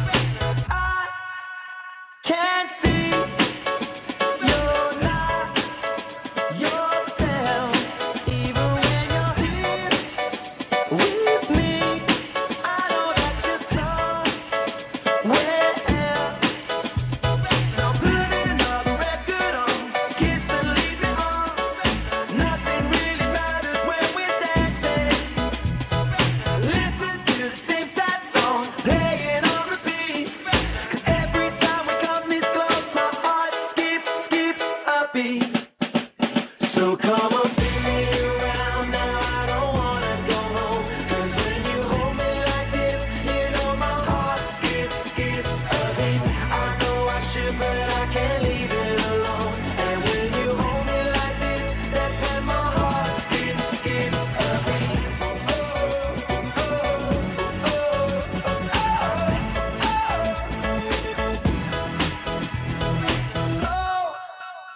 Hung up, we can't let go. If you really have to leave, one more time to prove me wrong. So put another record on, play it on repeat. Nothing really matters when we're dancing. 'Cause all you ever need to know is what you do to me. And every time you hold me close, my heart skips a beat.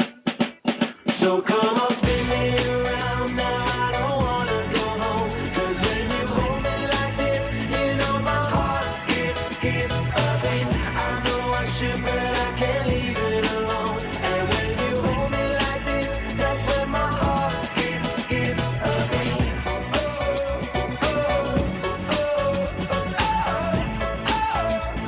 Whistle Kick, yeah. At the start of the night, I was like, let's have a team talk. Playing with this lady, you're starting out a grief. No, 5T going up and down like a seesaw. Should've just taken her to the cinema to seesaw. Ooh, she let me speak with her. I figured her figure's a short winner. Yeah, plus I got a lead from the back, I'm a skipper. You make my heart skip Skip a beat. Yeah. Come on, spin me around now. I don't wanna go home. 'Cause when you hold me like this, you know my heart skips a beat. I know I should, but I can't leave it alone. And when you hold me like this, that's when my heart skips a beat. Yeah.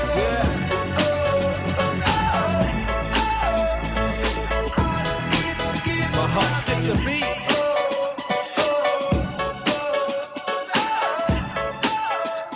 My heart skips a beat.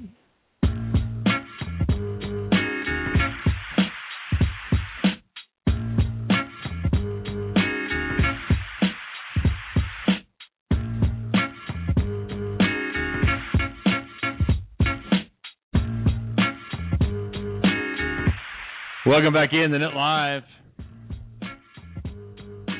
About 3/4 of the way through here on a Monday evening show. It's a lot of fun. It's gone by fast. Not great lighting here in the loft. We got to fix the home court lighting. I think I can bring my disco ball next time. It sounds great. And if we're going to make this a true night show, I need a driver. Whiskeys and Sprite aren't good once you get back on the road for an hour drive home. Yeah, I've been to Scotland now, so it's just whiskey. Oh, I learned straight up. I learned on one of my tours there, the only thing you add to whiskey is whiskey. Well, more whiskey. See the hair on your chest. Like no ice, no nothing, right? Just glass whiskey. That is tough. I will not be doing that anytime soon. If you want to do like Shooters and Malibu rum, let's do it. The Miley Cyrus top down, headed up to Malibu. In a white convertible, yes. My wife, that's all she like has characterized you. Whenever she thinks of you, she thinks of Miley Cyrus convertible.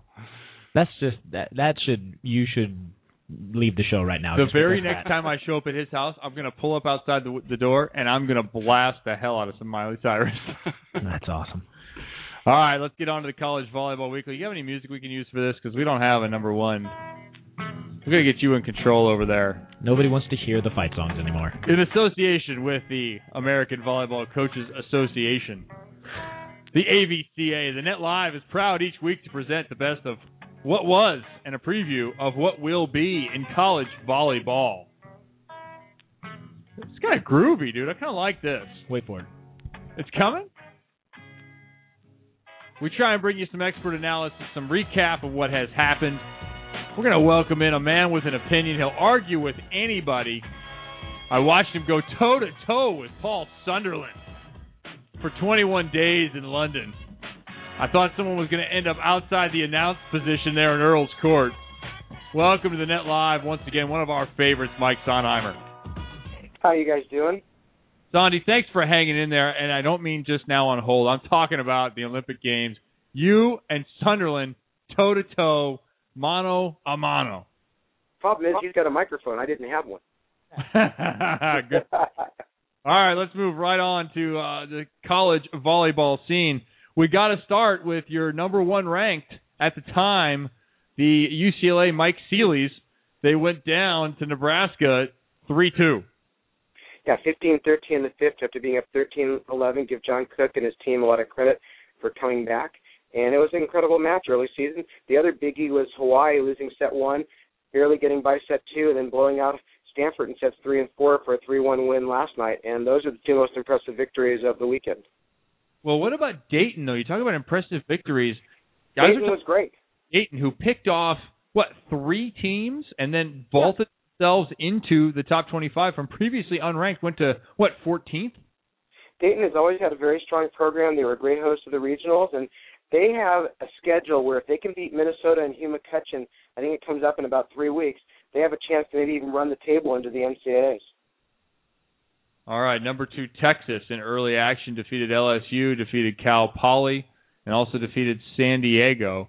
Is this like college football where you're kind of starting with some cream puffs? You want to kind of warm up before you really get going, and it's just a kind of unusual set of circumstances to get Nebraska, UCLA right off the bat? Well, I think what you have is you've got the Pac-12 as a dominant conference, you have the Big Ten as a dominant conference, and you have Texas and Hawaii, and maybe Florida State. And those are the cream of the crop in the teams. In Texas, Chris McGee has picked them to win the NCAA title the last 4 years. I'm sure he'll pick them again this year, and they have a great shot. And the new NCAA rules, which are going to be a nightmare for announcers, is you can do 15 subs now instead of 12. And Texas has figured it out. They're running a 6-2 offense. They have big people across the front in every single rotation, and they're as physical a team as anybody in the country. Whereas Penn State has also figured out the rules, and Russ Rose has got some great backcourt players, and so he's going the other way. He's trying to use all of his backcourt players to have perfect passes, and his middle went down about 750 in 3 matches over the weekend, including crushing a good Louisville team. What do you do with these early season rankings when you have everybody just kind of trying to sort themselves out? Tennessee, number 15, loses to Florida State 3-0, and Florida State at number 12, but then comes back and defeats Iowa State at 10, 3-2. What do you think that should do for Tennessee? Well, I think it does more for Florida State because Iowa State had all the momentum after losing to Florida State last year to get to the Volley 4. And Florida State, Chris Poole's done a nice job with that program bringing them along, whereas Tennessee right now is in a battle with Kentucky and Florida. I think it's a 3-way battle in the SEC, and we'll see how things play out. The big tournament coming up this weekend is at Penn State. You got Penn State, Stanford, Texas, and Florida playing over 2 days, and that'll really determine a lot, I think, of where things are going to be in the national rankings in the coming weeks. Okay, national rankings right now, AVCA poll just out this week. Nebraska, number 1 with that victory over UCLA. Texas, 2. UCLA, 3. Penn State, 4. Southern Cal, 5. Boy, a lot of really familiar names right there through the top 5. Definitely. 6, Hawaii. 7, Purdue. 8, Florida State. 9, Stanford. 10, Kentucky. And then there's Dayton getting up into that number 11 spot, going up above Washington, Deserved. Tennessee, Iowa State, Minnesota 16. How long do you think it's going to take Hugh McCutcheon to get himself acclimated to his team, get himself acclimated to that staff, and get Minnesota to the level that I think everyone is really expecting given Hugh McCutcheon's track record? 24 to 48 hours. He's that good. No, I mean he's going to be able to come in there. He's got a good staff. They've got a good nucleus. He's got 2 of the players that are picked preseason All Big Ten, and I think his team will be very, very good. I think that they're going to be better in coming years. They'll recruit well, but they'll be a threat. I think Penn State, Nebraska are a little bit better right now, but by the end of the year, I think he'll have that team playing very well and have a chance to get to the Sweet 16 and make a run in the NCAA tournament because he's got some veteran people. Okay, I'm now looking outside the top 25 because there are going to be other teams like Dayton that are going to vault themselves out of there. Ohio State, San Diego State, Carolina, Oklahoma, Texas A&M, Louisville, Michigan State, Long Beach State, Cal State Northridge is in that list. How about that? What of any of those teams, or are there some other teams you could think of that might be entering the top 25 in the next 2 weeks? Well, I think if you look at that group, the biggest win of the weekend was San Diego State beating Cal Berkeley in 5 sets. Cal Berkeley, a veteran team in the Final Four a few years ago, and has a real strong nucleus, and they were able to go and beat them in 5 sets. So I think that sets a lot, for their team and where they're going. I just think right now that the top 25 is pretty well there. I think the NCAA champion is going to come from primarily the top 10 or 11 teams in the country. And I think everybody else, though, there's going to be at least 3 or 4 surprises in the Sweet 16 come December. So I think there's that much balance and parity in the ABCA in terms of the teams that they have and the talent that they have. There's so many good players now, any place in the country, plus you can go international and find an answer. Maybe like a Pepperdine, who is just a couple of points short of making the Final Four last year. Yeah, they're good. They got a very good transfer from Illinois. They got a couple of good freshmen, but the player that's going to probably make the most impact is Samantha Bricio, and she's a player out of Mexico that USC got to replace Alex Jupiter, and she was MVP of the tournament last weekend, 6'2" outside hitter, with a ton of power. And USC plays a Chinese college team on Tuesday night, and UCLA plays them on Wednesday. It'll be a good contrast because USC and UCLA open conference playing a couple weeks against each other on ESPNU. Good, little bit of action. And recap that tournament that's upcoming. Give us the other things that you're looking forward to watching this week in women's volleyball. Well, right now I'm voting Penn State number 1, and I really want to see what happens this weekend. I think Stanford, which has 5 of the top 12 recruits in the country, will be the most improved team come December. I think that John Dunning does a great job bringing along young players. He's going to probably have 3 of those freshmen in the starting lineup. I'm surprised he's not running a 6'2" early in the year because he's got a really good freshman center. But I think Florida is kind of a sleeper team. They lost a lot of players last year. They're not ranked in the top 10 like Mary Wise is used to. And then Texas, I think, has as much talent as anybody in the country. So when you put those 4 teams together this weekend, there's going to be 4 great matches, and it'll be interesting to see what the scores are. Let me ask you one more question. I'm looking down here. I see Illinois with a 1-2 start and sitting at number 19. Kevin Hambly, just one year now removed, just a few months removed from the Final Four appearance. Well, when you lose your 2 big guns on the outside, it's really the men's game is totally about pin hitters. The women's game is getting more and more that way. And when you lose your 2 big guns, that's a lot to replace. And Illinois is young, and their team that has some talent, they'll get better as the season goes along. But you can't really expect them to be right there because UCLA returns more players, Florida State returns more players, and give Nick Healy credit for reloading at SC. He lost a great setter, a great middle blocker in Jupiter, and the Trojans are right back up there ranked 5th in the country. All right, Kevin Hambly with his hands full. Also, David Niffen, his assistant coach, departing to be the head coach of the men's program over there at UCI. He'll do a great job there, too, when we get to men's. Calling. Thanks for hanging in with us here in the evening, and we will look forward to hearing from you next week and all the great information about what's going on. Appreciate it. And let me just say that Mr. Barnett was a star at the Olympics and will be a future star in the future as the announcer of volleyball for the 21st century. This is why Sondheimer can come back anytime. Thanks, Mike. Great talking to you guys. I'll talk to you next week. All right. College Volleyball Week, the ABCA. Good information. You guys don't even know anything about college volleyball. You learned something. You just got better during that segment. Mike he makes me better. He's a font of knowledge. I'll tell you what. I told him about the Olympics. He's very complimentary of my performance, but I'll tell you what, the announcers are merely the point of the spear. The announcers are just the face of what is a huge team effort at any broadcast, particularly at the Olympics, when you're dealing with so many matches. You're dealing with a host broadcaster who you don't quite control. You have kind of half your own control. All the security and ridiculous restrictions that I snuck into your locker room one time, and it was like a national incident. They wanted to arrest me and throw me out of the building, and then they wanted to arrest me and throw me out of the building later for throwing a football inside of a hangar. How dare you? Yeah, inside of a hangar. No joke. Part of this thing looks like a hangar. But anyways, it's a far different environment to be a part of, and the support of that team, technical directors and site planners and site directors and the graphics and our director and producer and all that, it takes that whole group, stats from Sondheimer and the runners and everybody, it takes that whole group to really make a good broadcast and produce great programming.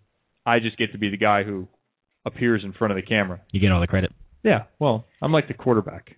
Well, Sunderland was quarterback. Give us one. I'm the running back. Give us one instance of like a go between Sondheimer and your partner. So several times, Sondheimer's keeping stats. He's keeping particularly transition stats when we were following. It's not available because the FIVB stats are pitiful at best. Oh, yeah. What we're provided is not really great. At the Olympics, it's better than anywhere else, but it's not great. So Sandy's keeping his own stats. Sandy is keeping his own stats. And so Sandy is having to flash numbers at myself and at Sunderland with how many kills or transition swings or whatever, and he's doing this stuff with the fist and the 5 and the 4 and the 3, and he and Sunderland are going back and forth because Sunderland's talking. He looks over at Sondheimer, and Sondheimer has like a claw and a 3, and I don't know what that means. And so Paul's just going nuts. And then I forget what it was, but Paul threw Sondheimer under the bus on air at one point, and so that was hilarious. Just they were getting on each other's case. I mean, they were bickering at points, and Sondheimer is sitting down next to Paul, and I'm sitting completely on the other side, just kind of laughing as things are going wrong. I'm in the talk back to our director and producer going, that's it. Someone's going out of here. Someone's ending up upside down by the cameras. So, yeah, it's listen, anytime you're going to work 40 matches in 16 days, there are going to be some things that don't work out great. And I have to be totally honest about our crew, our entire crew, from site director to everybody on air. It was the best crew that I've worked with at an Olympic Games. Best crew I've worked with in any kind of big event. Awesome. Lots of fun. Everybody willing to just kind of do the best that they could. A big change from the group we had in Beijing. And there are several members who were in Beijing who were also in this crew, but there were some folks in Beijing who just weren't getting it done. It's like, can we get a monitor? No, we can't get a monitor up in your broadcast position. No. Like, this guy we had, Hoagie, Barry Hogan, I think is his last name, but Hoagie, can we get him on? Oh, we'll make it happen. And it happened. And that's important when we're trying to get our position established in our broadcast spot with enough monitors, stats in the right spot, internet so we can use it, all those kinds of things, so we can have all that information at our fingertips. All that's important to making it a great broadcast, and his willingness to say, yes, we'll get it done, and then making it happen inside the venue, fantastic. Nice. So 40 matches in 16 days, that's a good chunk. Were there ever moments where you were like, oh, shoot, I got to talk right now because I just zoned out? There was one point, it happened once. Paul asked me a question while I was talking to the truck. I had no idea what Paul said. No clue. I just sort of ignored it, and I could see Paul next to me. He's like, why aren't you answering this question? Like, what's going on? And then he came back, and he asked me again. I still had no clue what he had said because I was doing something else again. So it became kind of a comedic moment. I don't think you can go through all that time without one of those. And at one point, I think I literally said, I have no idea what you said. Like, I don't think I said that on air, but I certainly said it when we went to break. I said, Paul, I don't know. How do you not crack after a while? I mean, that's a lot. It's not only calling the games, but it's all the prep work before and all the stuff you have to do afterwards, too. Like, I want to crack just thinking about it. What happens, fortunately, with a tournament like that is it makes its own story. Like any season, when you're covering a season of something, when I'm covering a season of Supercross, by the 6th race, I pretty much know what's going to be said. It'll take me 5 minutes to write down what we need to hit. Because we've done it. It's not all this research from before or last year or the year before. It's what happened last week, what happened 2 weeks ago that now affects this week. And that was happening. What happened 2 matches ago? What happened 1 match ago that we want to talk about? So it becomes easier. There's a lot going in. Like I spent hours in front of my computer getting my book established.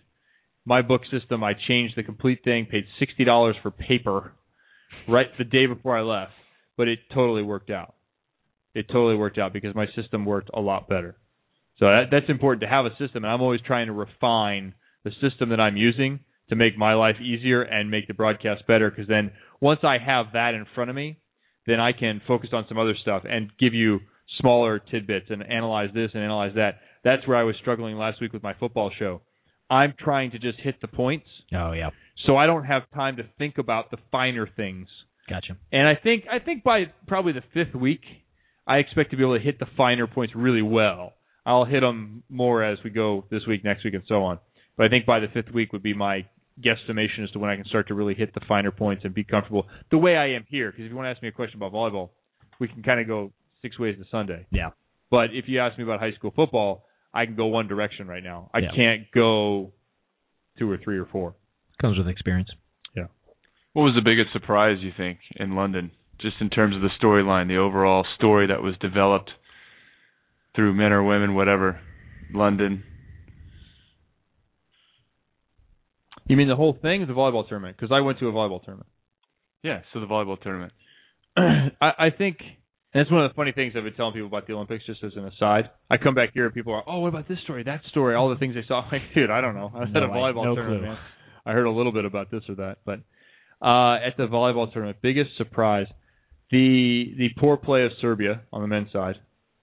Played horribly and didn't disrespect the game, but made themselves look real bad in their last match. They had a chance, and it just looked ugly. On the women's side, I thought what was unfortunate was Serbia. They were my dark horse pick a year out. Tremendous talent. They were just ravaged by injuries. Mm-hmm. Ravaged. Unlike their men's team, who just sucked. Their women's team was ravaged by injuries. I think Japan delivering was a surprise. I knew they were good. They've been ranked as high as 3. They were ranked 5th coming in. But they delivered. They got a medal. I think it's great for the sport. Yeah. Loy mentioned to me about how great it is for the men's game and in general the game that Russia won the gold medal. Agree totally. I think it's also equally important that Japan do well and continue to support the sport and host big tournaments and pay rights fees and all that stuff because of the way it's run. You know, you want to go play a tournament in Japan because it's going to be well run. Long trip, well run tournament. You know what's great about Japan doing so well is Mayumi, the player that did so well. I think that's her name. No. Saori. Okay. I think we call her Mayumi. She played in Russia for a year. Are you talking about the woman who played really well in the last match? Hand me my book back there, J-Ro. It's the black. Yeah, let's break out your stats book. So she played with. Yep. Oh no, under that, all the way under that, the black binder. She played in Kazan last season and just really struggled. And like, I remember just, I mean, they didn't treat her right at all. They ended up not playing her forever, and then they sent her on a junior team.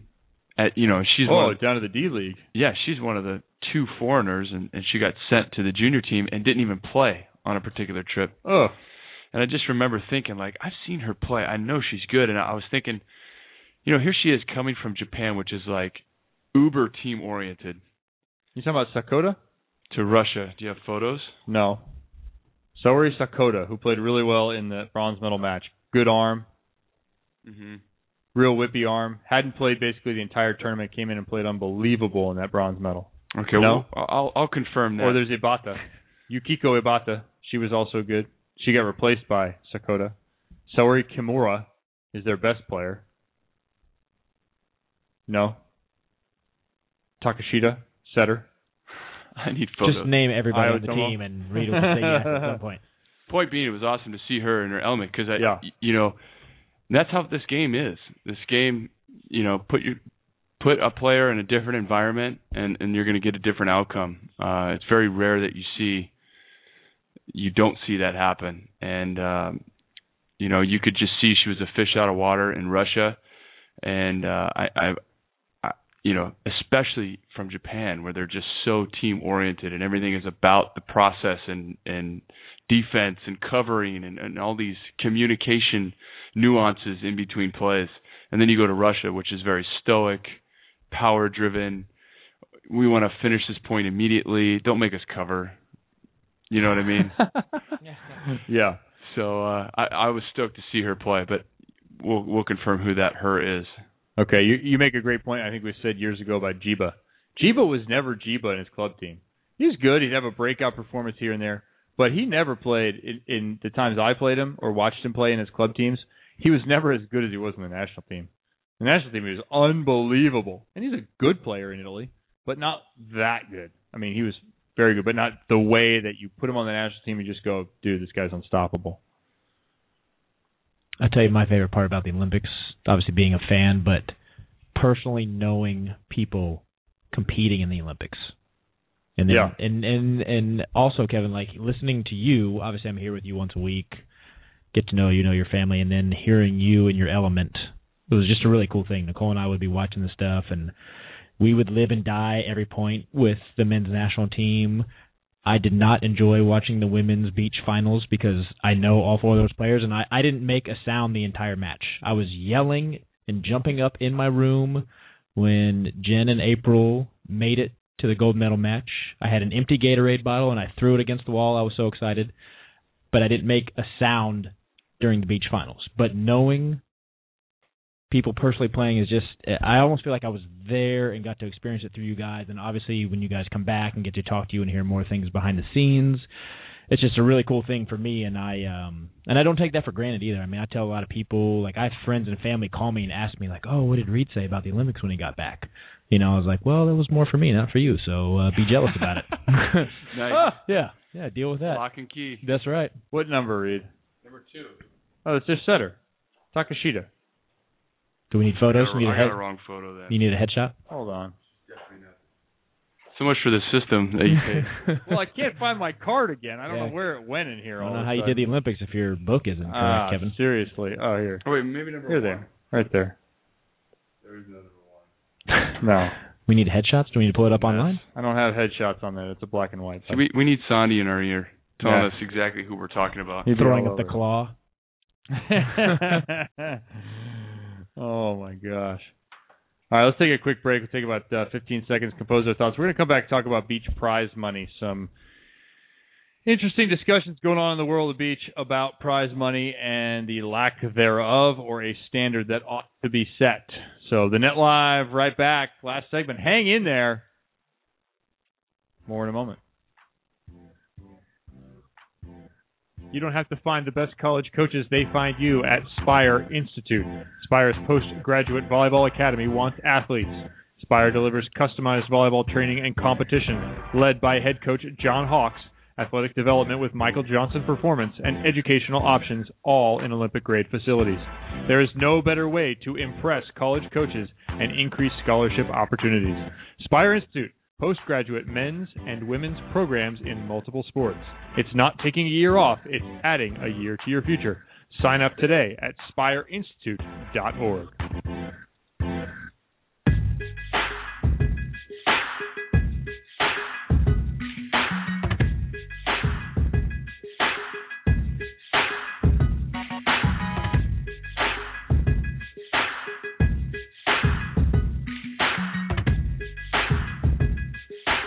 Welcome back into the Net Live. We figured it out during the break. Saori Kimura, Reed Pretty. What number is she? 18 on the national team, right? So not a 3, not a 1, whatever other numbers you're throwing out there. She probably was that in Russia, right? Saori Kimura, pretty much their best player. Outside hitter, unbelievable talent. Yeah, number 18 during the Olympic Games if you watch Japan play. 6'1".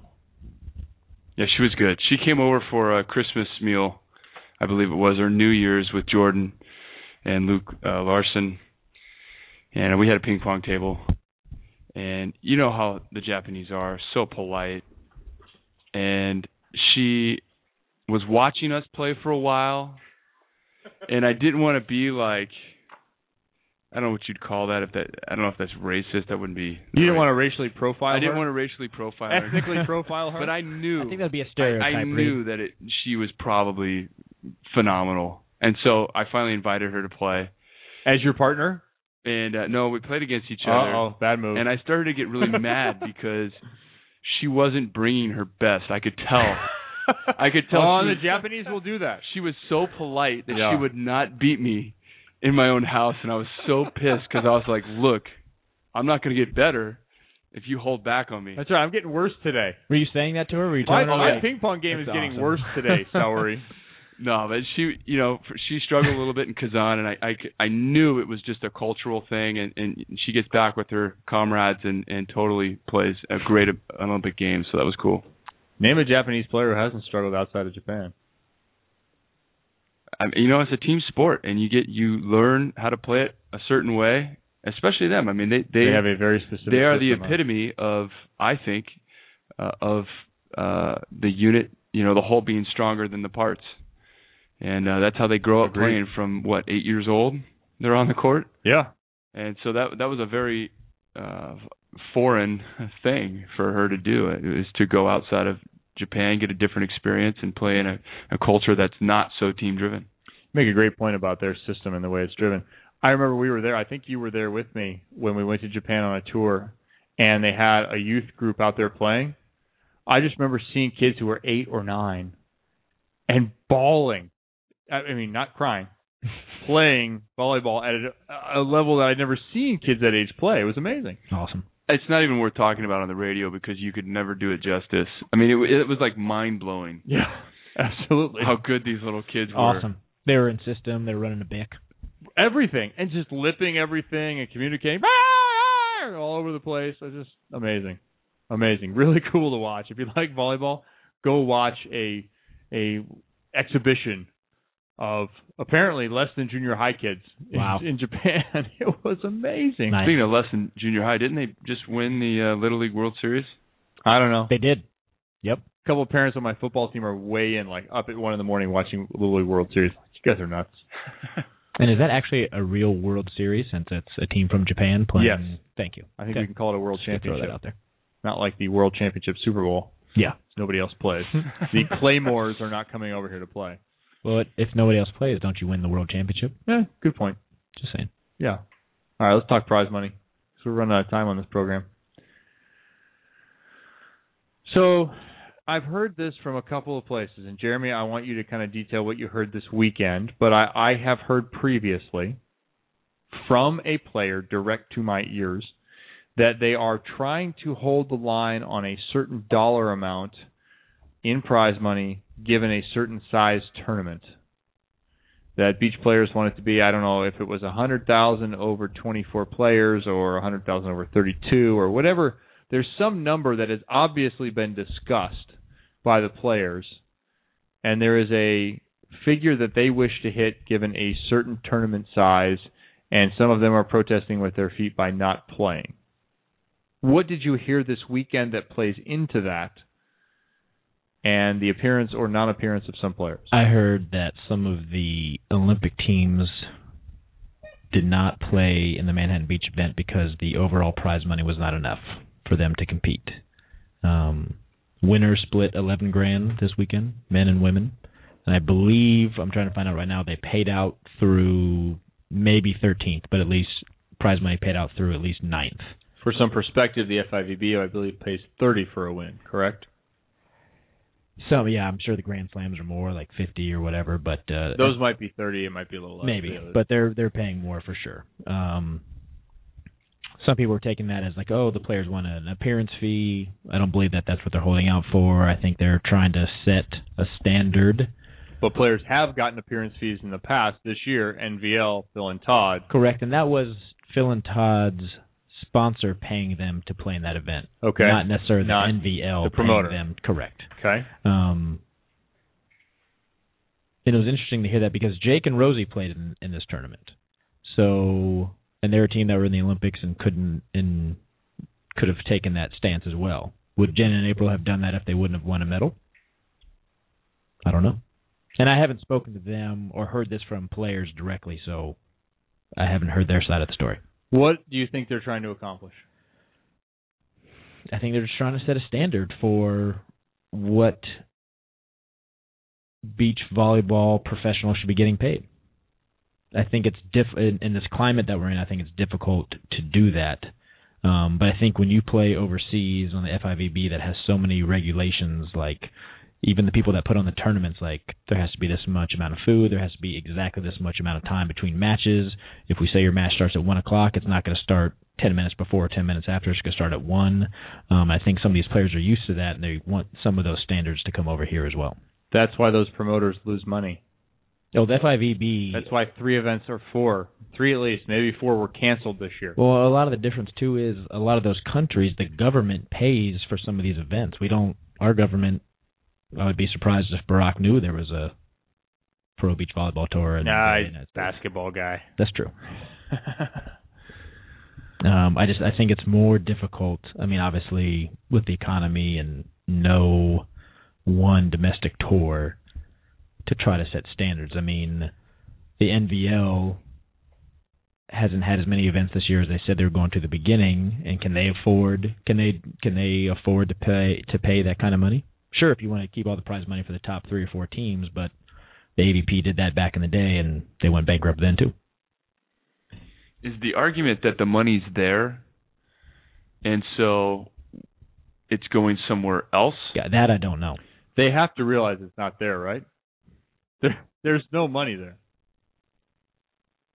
Don't tell me the promoter's walking away with an extra $50,000. Well, who's the promoter? I mean, Cuervo's the big sponsor of the tour this weekend. So where's their money? Where are they getting their money from? Or is they looking? Well, Cuervo's selling worms in liquor. Yeah, they're getting it by putting their name out there. It's an advertisement for them. But where's IMG getting the money to operate the tour, and is IMG making any money? I think given I would love to have another conversation with James. Given our conversation with James about last year, I don't think they're making any money.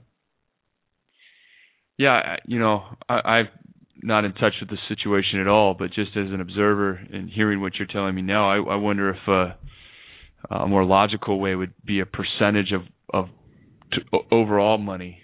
Because if you're looking for actual dollar amount and the money's not there, now if they're saying if the money is there and it's going towards the promoter or it's going towards, it's being allocated in some other place other than prize money, that's one thing. But if the money's just not there, then I don't know.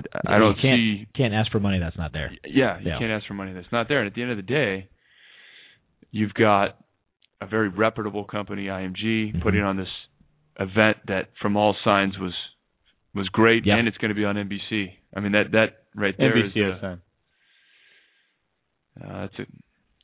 that sounds like a very successful event. I like your idea about percentage. I thought, there's a good idea. And then I thought through it. Here's the problem.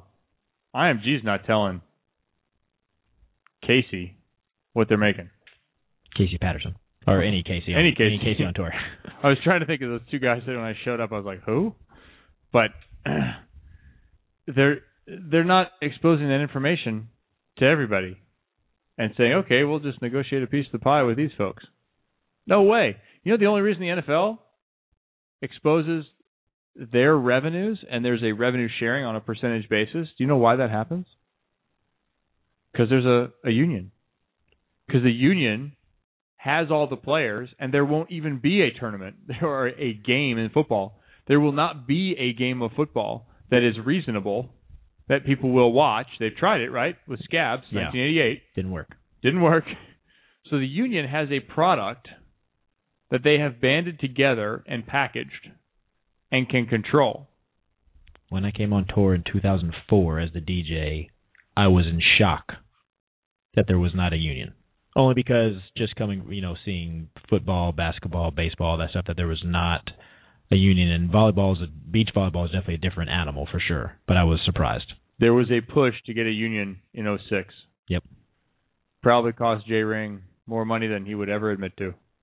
Or maybe less money than he would tell us he lost. But either way, there was a lot of acrimony then. And unfortunately, I think we've talked about this at length. We don't need to get into it. But the interests of the top 4 players do not align with the interests of the rest. Of course. And there isn't a broad enough opportunity with enough players making enough money to provide you enough people to really have a union, and enough people and enough voices to say, wait a second, I'll take $10,000 less up front to have the strength of a union and perhaps something later, or whatever the number is. I mean, put however many zeros you want on it. There isn't a union. So there's no way Cuervo is ever going to tell anybody what they're making if they don't have to. And the players, there's no way they're going to unionize because you don't even make any money at this point. I also think, though, that if Cuervo or IMG or whoever was making a lot more money, they'd be more than happy to give more money to the players. Because because it would look better for their tournament if it was a $300,000 tournament or a $500,000 payout. It benefits them to have that out there as the image that this is big time. Of course. And, of course, you want Carrie and Misty, if Misty would still play at this event. You want Jen and April at this event. You want Phil and Todd. They want them there. Right. Know? There's a reason why it used to be the Cuervo $1 Million King of the Beach or whatever. That was part of the title. Yeah. Right? There's a reason why it's not part of the title now. Yeah. Because $11,000 is, you make $11,000 for playing beach volleyball in the week? Yeah, but you can't win that $11,000 without working for the last 5 years of your life to be good at this sport to win $5,500 if you're lucky enough to win the whole thing.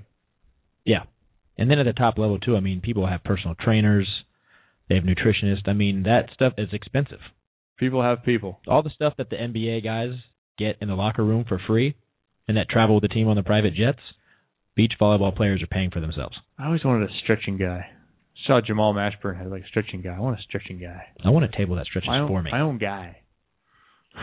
How many players, how many teams and players this weekend would you call professional? Yeah. And not in a slight sort of negative way, but just in terms of volleyball supporting their lives. Full time, 100%. Right? Yeah. Yeah, maybe. I mean, if maybe the top 4 teams on each side, maybe. What about the winners? That's a question I have for Sean and John. How are you making any money? They're making money. What sponsors? Sean said he lost all his sponsors on this show. They have Cuervo is a sponsor of theirs. Okay. I think Zinco is a sponsor of theirs as well. Zico, yeah. Yeah. Coconut water, yeah. I'd have to refresh my memory of what tattoos they had on their arms, but those are the 2 major ones that I remember seeing. I saw John in a Zico shirt. Yeah. But it's tough, that's for sure. I mean, but then let's say you throw Carrie back in the mix, Jen and April back in there, and they're playing these tournaments, so they're bumping that 4th team off that list of making it full time. I think it was in Dig Magazine I was flipping through during the tournament that Jenny Kropp was saying how she's, making a living at beach volleyball right now, but if that changes, she'll see what happens. But she's focused on it full time. And I remember her being on the show not too long ago where she'd gotten a quote-unquote real job. I think it was maybe a year or 2 ago, because she wasn't making a living at beach volleyball. Casey played indoor. Yeah. Says it's hard. Yeah. Patterson says we asked him 6 months ago, less than that, how are you making ends meet? And I think then, and they've had some success. When he came on after the indoor season, he was like, I'm done because his body hurts. And then when we had him on a couple weeks ago when he blew up the show, when he knocked us off air, he was saying that he's probably going back to play indoor again. Reed makes the point, though. I think you make the point perfectly. This is not money that's going elsewhere to someone else's pocket. This is money that doesn't exist. This is money that if it's a business for IMG and they plan on making money, which, let's be honest, IMG is not out there to break even or lose cash. This is not a philanthropic effort. IMG is not a philanthropy. IMG is a company that goes out there to make money. Of course. They deserve to make money for their efforts. They have to pay James to hang banners. They have to pay for all this stuff. The TV costs money. I mean, they need to make money, and then the players can get a little bit. The interesting part would be is how does James and his team view the weekend? Did they view it as a success? The vibe that I got from them, yes, I didn't get to speak to James. I saw James during the finals on Sunday, but I got to speak to him a little bit on Saturday, and you could tell he was in a good mood. The staff always seemed in a good mood. From what it looked like to me, and I have a unique perspective because I get to talk to some people behind the scenes and the players as well. And just from my own point of view of being around so long, it looked like a successful event for sure. And we need to get James back on the show maybe in the next couple of weeks to talk about it. Maybe we can get him right before the Huntington event, if that's their next event, or is it Cincy? Huntington. The Huntington's their next event. AVP is Cincy's. AVP. There's two. Cincy Santa Barbara AVP, right? There's two AVP events coming up, and NBL, two more NBL events coming up, and one more Cuervo event. So if those players drew the line in the sand, decided not to go, yet the event was a success in the eyes of the person who was putting the event on, it was packed in Manhattan. Names are being put on the pier multiple times. And it's going to be broadcast on NBC. That sounds like a success, and it went on without those people who drew their line in the sand. That's not a very strong arguing point for them not coming to the game to show up. Any of those people who drew the line in the sand, come or don't come, to exactly your point, I don't think anyone in that group, I don't think any one individual player matters at this point. I would like to hear from one of them, too, to see their side of the story as well. I mean, my thought, too, is out of all the players who didn't play this weekend for this reason, and like I said, I didn't talk to any of them, this is just what I heard, how many of them are going to be around in 4 years? So who are they doing this for? Would their argument be they're doing this for the players now? Or are they doing it for themselves? Because Todd's not going to be around in 4 years. I'm sure their argument would be that they're doing it for the future of the game. I'm sure that's what they would tell you. I think the event, when you talk about a success, from James's perspective, and this is just gleaned from the folks I've talked to, James and other people in other similar event-type businesses, James's measure of success, I think, is based on two big things. And then the bottom line is a whole different discussion. But I think you're talking about atmosphere and crowd. But I think you're talking about sponsor activation and sponsor interaction with the crowd. So the climbing tower, the Cuervo, whatever they were doing, serving speed stuff, the food being given away, and is that sponsor activation giving value to the sponsors who have paid IMG money to be on site or paid IMG money for signage and advertising and placement in ads and those sorts of things? That is where the measure of success will come for IMG, and also the dollars in the end of the day discussion of, did this thing pencil for us? Do we want to continue to pursue it as a property? Has nothing to do with the players. And when I say there isn't a player that matters, what I mean is you can stay home. Someone else will take your spot.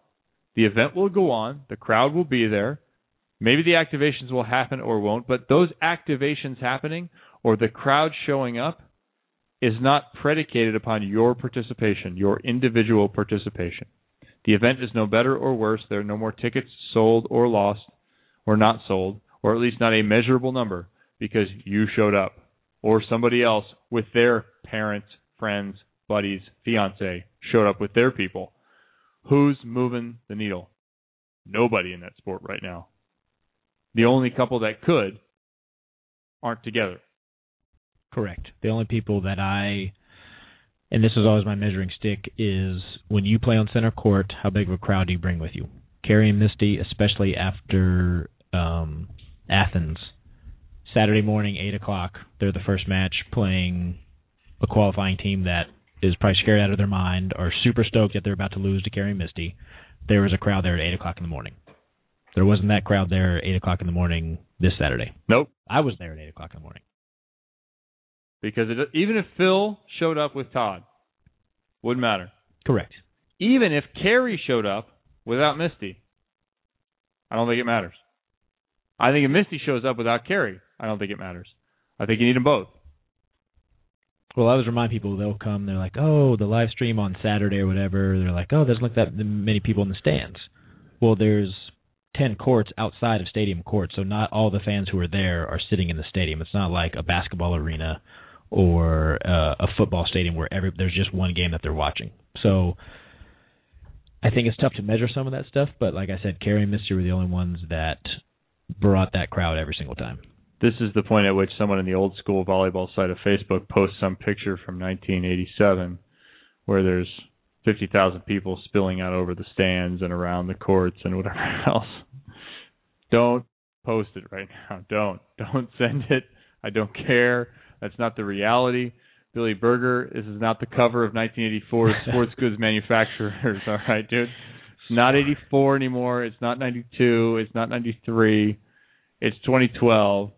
And let's be honest about the discussion. And if you're a beach player who's going to vote with your feet, which I support your right to do, if you're going to vote with your feet, I think you're going to have a hard time getting the results you want, because I don't think your lack of participation or even the top 10 players' lack of participation is going to somehow affect the success or failure for the promoters of these events.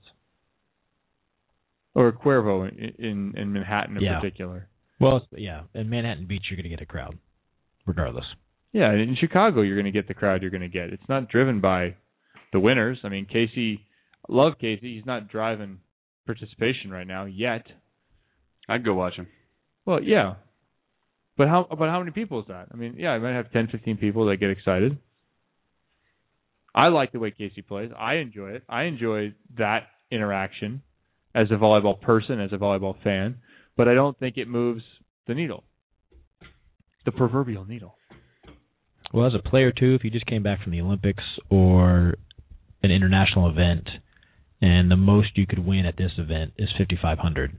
I mean, it's all relative. There could be burnout, sure. Yeah. Yeah. Yeah. You know, I think it goes back to there is a need for a union.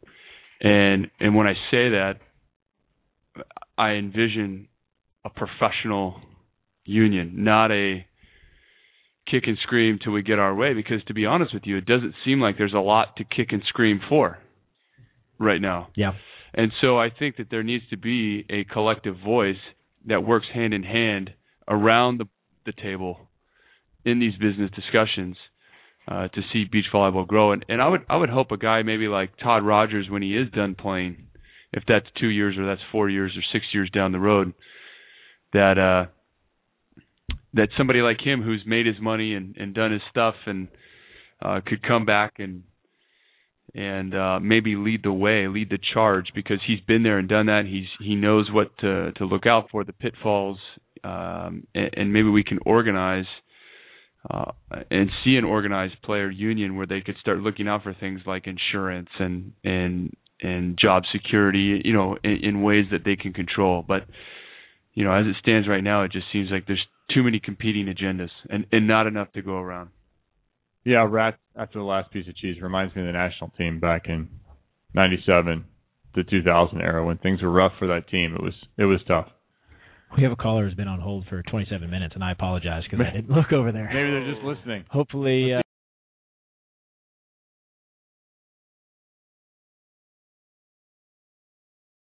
No? It's your Mac. Oh. Hello? Yes, go ahead, 972. Hey, Vinny Lopes here from Off the Block. How you guys doing? See, we could have left Vinny on hold for 45. Sorry. He's still been... Yeah. No, hey, I don't blame you. You know, it's late enough in the night. I figured I could call in with some college men's volleyball stuff, so it wouldn't kill your ratings too bad. Good Lord. 5 people just went right out the chat board. But well, just want to call some interesting news that's actually broke in the last couple of weeks. There hasn't been a whole lot of news going on, but just some tidbits that I thought might be interesting for you guys to know. First off, Andrea Baker, the sports psychologist at UC Irvine, is joining John Spera at UCLA, so she's making that transition. That's going to be a pretty big interest move. And the other 2 interesting notes also, just to fill everyone in on, Penn State is going back to Hawaii in the upcoming season. They're going to be playing the Outrigger Invitational after not playing it last year. And the other 3 teams in that tournament is going to be UCLA, Hawaii, and Ohio State. And then the third bit of news also is Mount Olive has named a new coach in David Heller, who played over professionally in Europe and was also an assistant coach in Lewis. And why this is interesting is because Mount Olive, one of the two premier teams in the Conference Carolinas, and starting in 2014, that's going to be a conference that's getting an automatic bid to the NCAA tournament. So I give a call and just give the quick breakdown on kind of some of the news going on in the college men's volleyball world. Wait a second. An automatic bid out of what conference and how many teams? Right. The Conference Carolinas, starting in 2014, the Conference Carolinas, which consists of powerhouse volleyball conferences such as Pfeiffer, Leeds-McRae, Braden College, Belmont Abbey, they're going to get an automatic bid to the Final Four, or the NCAA tournament, because they have 6 teams. They have 6 teams down in their conference. So starting in 2014, they are going to have an automatic bid to the NCAA tournament. They're taking away the at-large. Are we talking about NCAA or NCAA Division III? We're talking about NCAA Division I, Division II. This is kind of the intriguing thing right now going on, because with the way it's set up, basically the NCAA has a ticking time bomb on their hands, because if they have a couple options. One option is they cannot expand they don't expand the tournament, and you basically eliminate the at-large bid, so you would only have 4 automatic qualifiers come in. You would have one team from the West Coast, you would have your EIVA, MIVA, and then a Conference Carolina team. And then the other option is that they come up with some way of expansion, whether that's keeping the one at large, making it a 5-team tournament with basically a playing game, or doing something else, or expanding it possibly out to 8. So it's kind of some intriguing news, and it's stuff that the NCAA is going to have to figure out within a year, because starting in 2014, the Conference Carolinas is coming in, which, in all honesty, no knock to those teams, down there, but they're going to probably get rolled their first couple of years in that NCAA tournament. Okay, if they go through with this, and the Conference Carolinas gets out of the bid and they keep it at 4, it's the dumbest thing I've ever heard of. I completely agree. I mean, it's and when you think about it, they have kept the NCAA tournament has been at 4 teams since its inception in 1970. They've yet to expand it. The fact that they haven't expanded out is just completely head-scratching, especially when you now have enough teams joining in. Right. You have enough teams playing. You've had tremendous growth at the Division III level to the point where it's a national championship sanctioned by the NCAA. The interest is there. There's no way anybody can campaign against that unless Nina comes on the show again and says there's no interest in your sport, which I can appreciate. You, Nina, that was ridiculous. Right. Sorry. If this actually portends an expansion to 8, and this is the harbinger of that, or this is the beginning of that, then, hey, welcome, Mount Olive. Because if that makes it 8 and they have an automatic qualifier out of that conference, fantastic, because 8 makes a whole lot more sense than 4. Yeah, I completely agree with you on that. And, one thing that and I've had, obviously it's the off season, so, I have a lot of time on my hands to think. I've been floating around this idea of, I just want to get your thoughts about it. And you guys are on the West Coast, so you know this. The MPSF is such a strong conference, and you have such a top-heavy conference. But there's schools in there, Pacific, UC San Diego, Cal Baptist, that realistically they know that they have no chance at all of ever making it to a Final Four, getting an at-large. They would have to run the table, do something crazy. How completely off the wall would it be if you would have those 3 schools, your Pacific, UC San Diego, Cal Baptist, find 3 other schools, whether it's a Grand Canyon, maybe 2 other schools like a Cal State Northridge or UC Santa Barbara, and they were to leave the MPSF and bring back the WEVA, have the 6 teams to get the automatic bid, and then they could get then they would have an automatic bid and not have to go up against USC, UCLA, UC Irvine, all those top teams to get an at-large, to get a bid to the NCAA tournament. I think you would actually see that happen if you had 8 teams and you had more AQs, you had automatic qualifiers. You could actually have that occur, because the MPSF right now is too big. Let's be honest. It's 2 divisions. It's way too large. There's too many teams playing in that conference.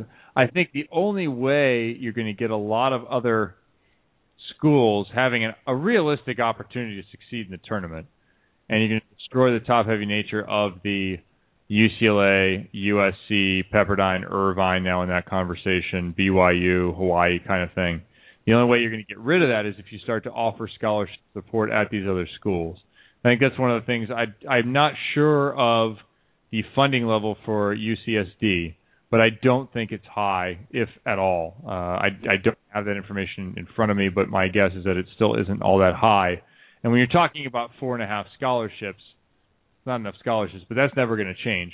If you could have, say, 15 or 20 schools offering 4.5, or maybe 30 schools nationwide, that would change the landscape a little bit, because now I'm looking at a full ride to Mount Olive or paying $40,000 a year at Pepperdine, and that may move some people to these other schools. Yeah.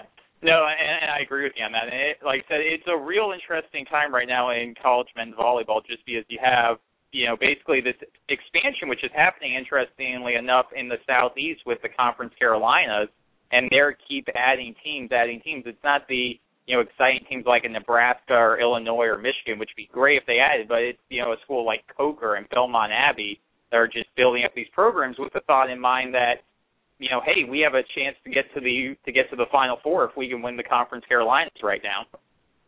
Vinny, interesting stuff. I can tell you have a lot of time on your hands because you're calling this show, but we appreciate it. No problem. Keep up the great work. Enjoy listening to you guys. Vinny Lopes, off.com. You got to check him out. All kinds of information, anything you want about the world of men's volleyball. You've come to the end of another fantastic Net Live, and I don't get to say that every time. I say great Net Live, but I think this was a one with a lot of discussion in it, and I hope a lot of things that pique your interest and get you thinking about the sport, whether you're a beach person, an indoor person, whoever you are, talking about national team head coaches, talking about beach prize money, talking about the Manhattan Open, talked about all kinds of different things. Mike Sonheimer on, going with the College Volleyball Weekly. So many different angles you can take inside the sport of volleyball. I hope we're bringing you some new stuff to go along with your own particular sphere of volleyball interest. We hope that you tune into this program. Again, we will have a show next week, probably on a Monday, and then we'll get back into a regular rhythm with Mondays once my kids go back to school. They're out of school for another 2 weeks. I don't know who scheduled this whole program. Yeah, your son said like September 10th? 10th. We're trying to take advantage of this, though. We're going up to Jim Hawley, ride some motorcycles tomorrow. It'll be fun. It'll only be 105 in the valley. It'll be lovely. Good times. But interact with us, thenetlive@gmail.com, and get on our Facebook page. And listen, we want to drive some traffic to that Facebook page. So if you can get your friends, family, coworkers, teammates, anyone at the AAU Rec League you play in to tune us in once in a while, comment on us, whether they hate us, love us, or otherwise, it doesn't matter to me. We love trolls here on the Net Live. Thanks to Spire, thanks to the AVCA, thanks to everyone who supports this program, Hurley, Volleyball Mag, all the folks that have made this program possible over the years, and thanks to Reed Pretty for making the journey up. And thanks to DJ Roche for holding it down all the time. Big boy seat. All right, I'm Kevin. He's Jeremy. The other guy is Reed. We'll see you for the Net Live next week.